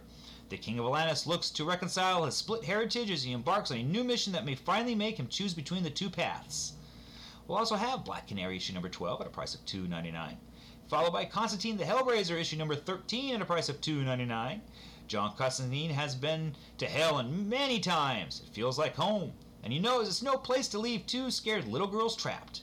He's got 1 shot to save Oliver's kids, but he'll have to fight Fairy, Blith, Papa Midnight, and a host of even worse things while he tries to fix his latest mistake. We'll also be getting Dark and Bloody issue number 5 at a price of $3.99. And another one I know you're all waiting for, Detective Comics issue 934 with 1 variant cover at a price of $2.99. Rise of the Batman chapter 1, an unknown predator begins outdoing Batman, taking down dangerous threats with military precision. It's up to the Dark Knight and series co-star Batwoman to rally and train the young heroes of Gotham City to end this mysterious threat. What now? Batman and Batwoman begin training. Spoiler! Red Robin and Cassandra Cain. But is the villainous Clayface ready for redemption? We'll also be seeing Earth 2 Society issue number 13 at a price of $2.99. And another one you're all waiting for, Flash Rebirth issue number 1 with an alternate cover for that one at a price of $2.99. Spitting directly out of the epic events of the DC Universe Rebirth number 1, the fastest man alive finds himself at the center of a DC Universe at a crossroads. Warning, do not read this issue until after you read DC Universe Rebirth number 1. So pick up that 80-page issue for $2.99 while it's still on the shelves, guys. We'll also have Green Lantern Corps Edge of Oblivion issue number 6 at a price of $2.99. Followed by Harley Quinn and her Gang of Harleys issue number 3 with a variant cover at a price of $3.99. And Red Hood Arsenal issue number 13 at a price of $2.99. The Joker's daughter's master plan is revealed. Are Jason and Roy strong enough to take down both Dula and Iron Rule? And what will it cost them? Find out the shocking conclusion to Red Hood Arsenal. We'll have Scooby-Doo, Where Are You? Issue number 70 at a price of $2.99. And Sheriff of Babylon issue number 7 at a price of $3.99. Now here's another one that I think will be really fun to read, and that's going to be Wacky Land Raceland issue number 1 with 4 variant covers being offered for that at a cover price of $3.99. The world has ended, but the races just began. Penelope Pit Stop, Peter Perfect, and the rest of the wacky racers vie for the finish line in a contest where the winner takes all, and second place is death.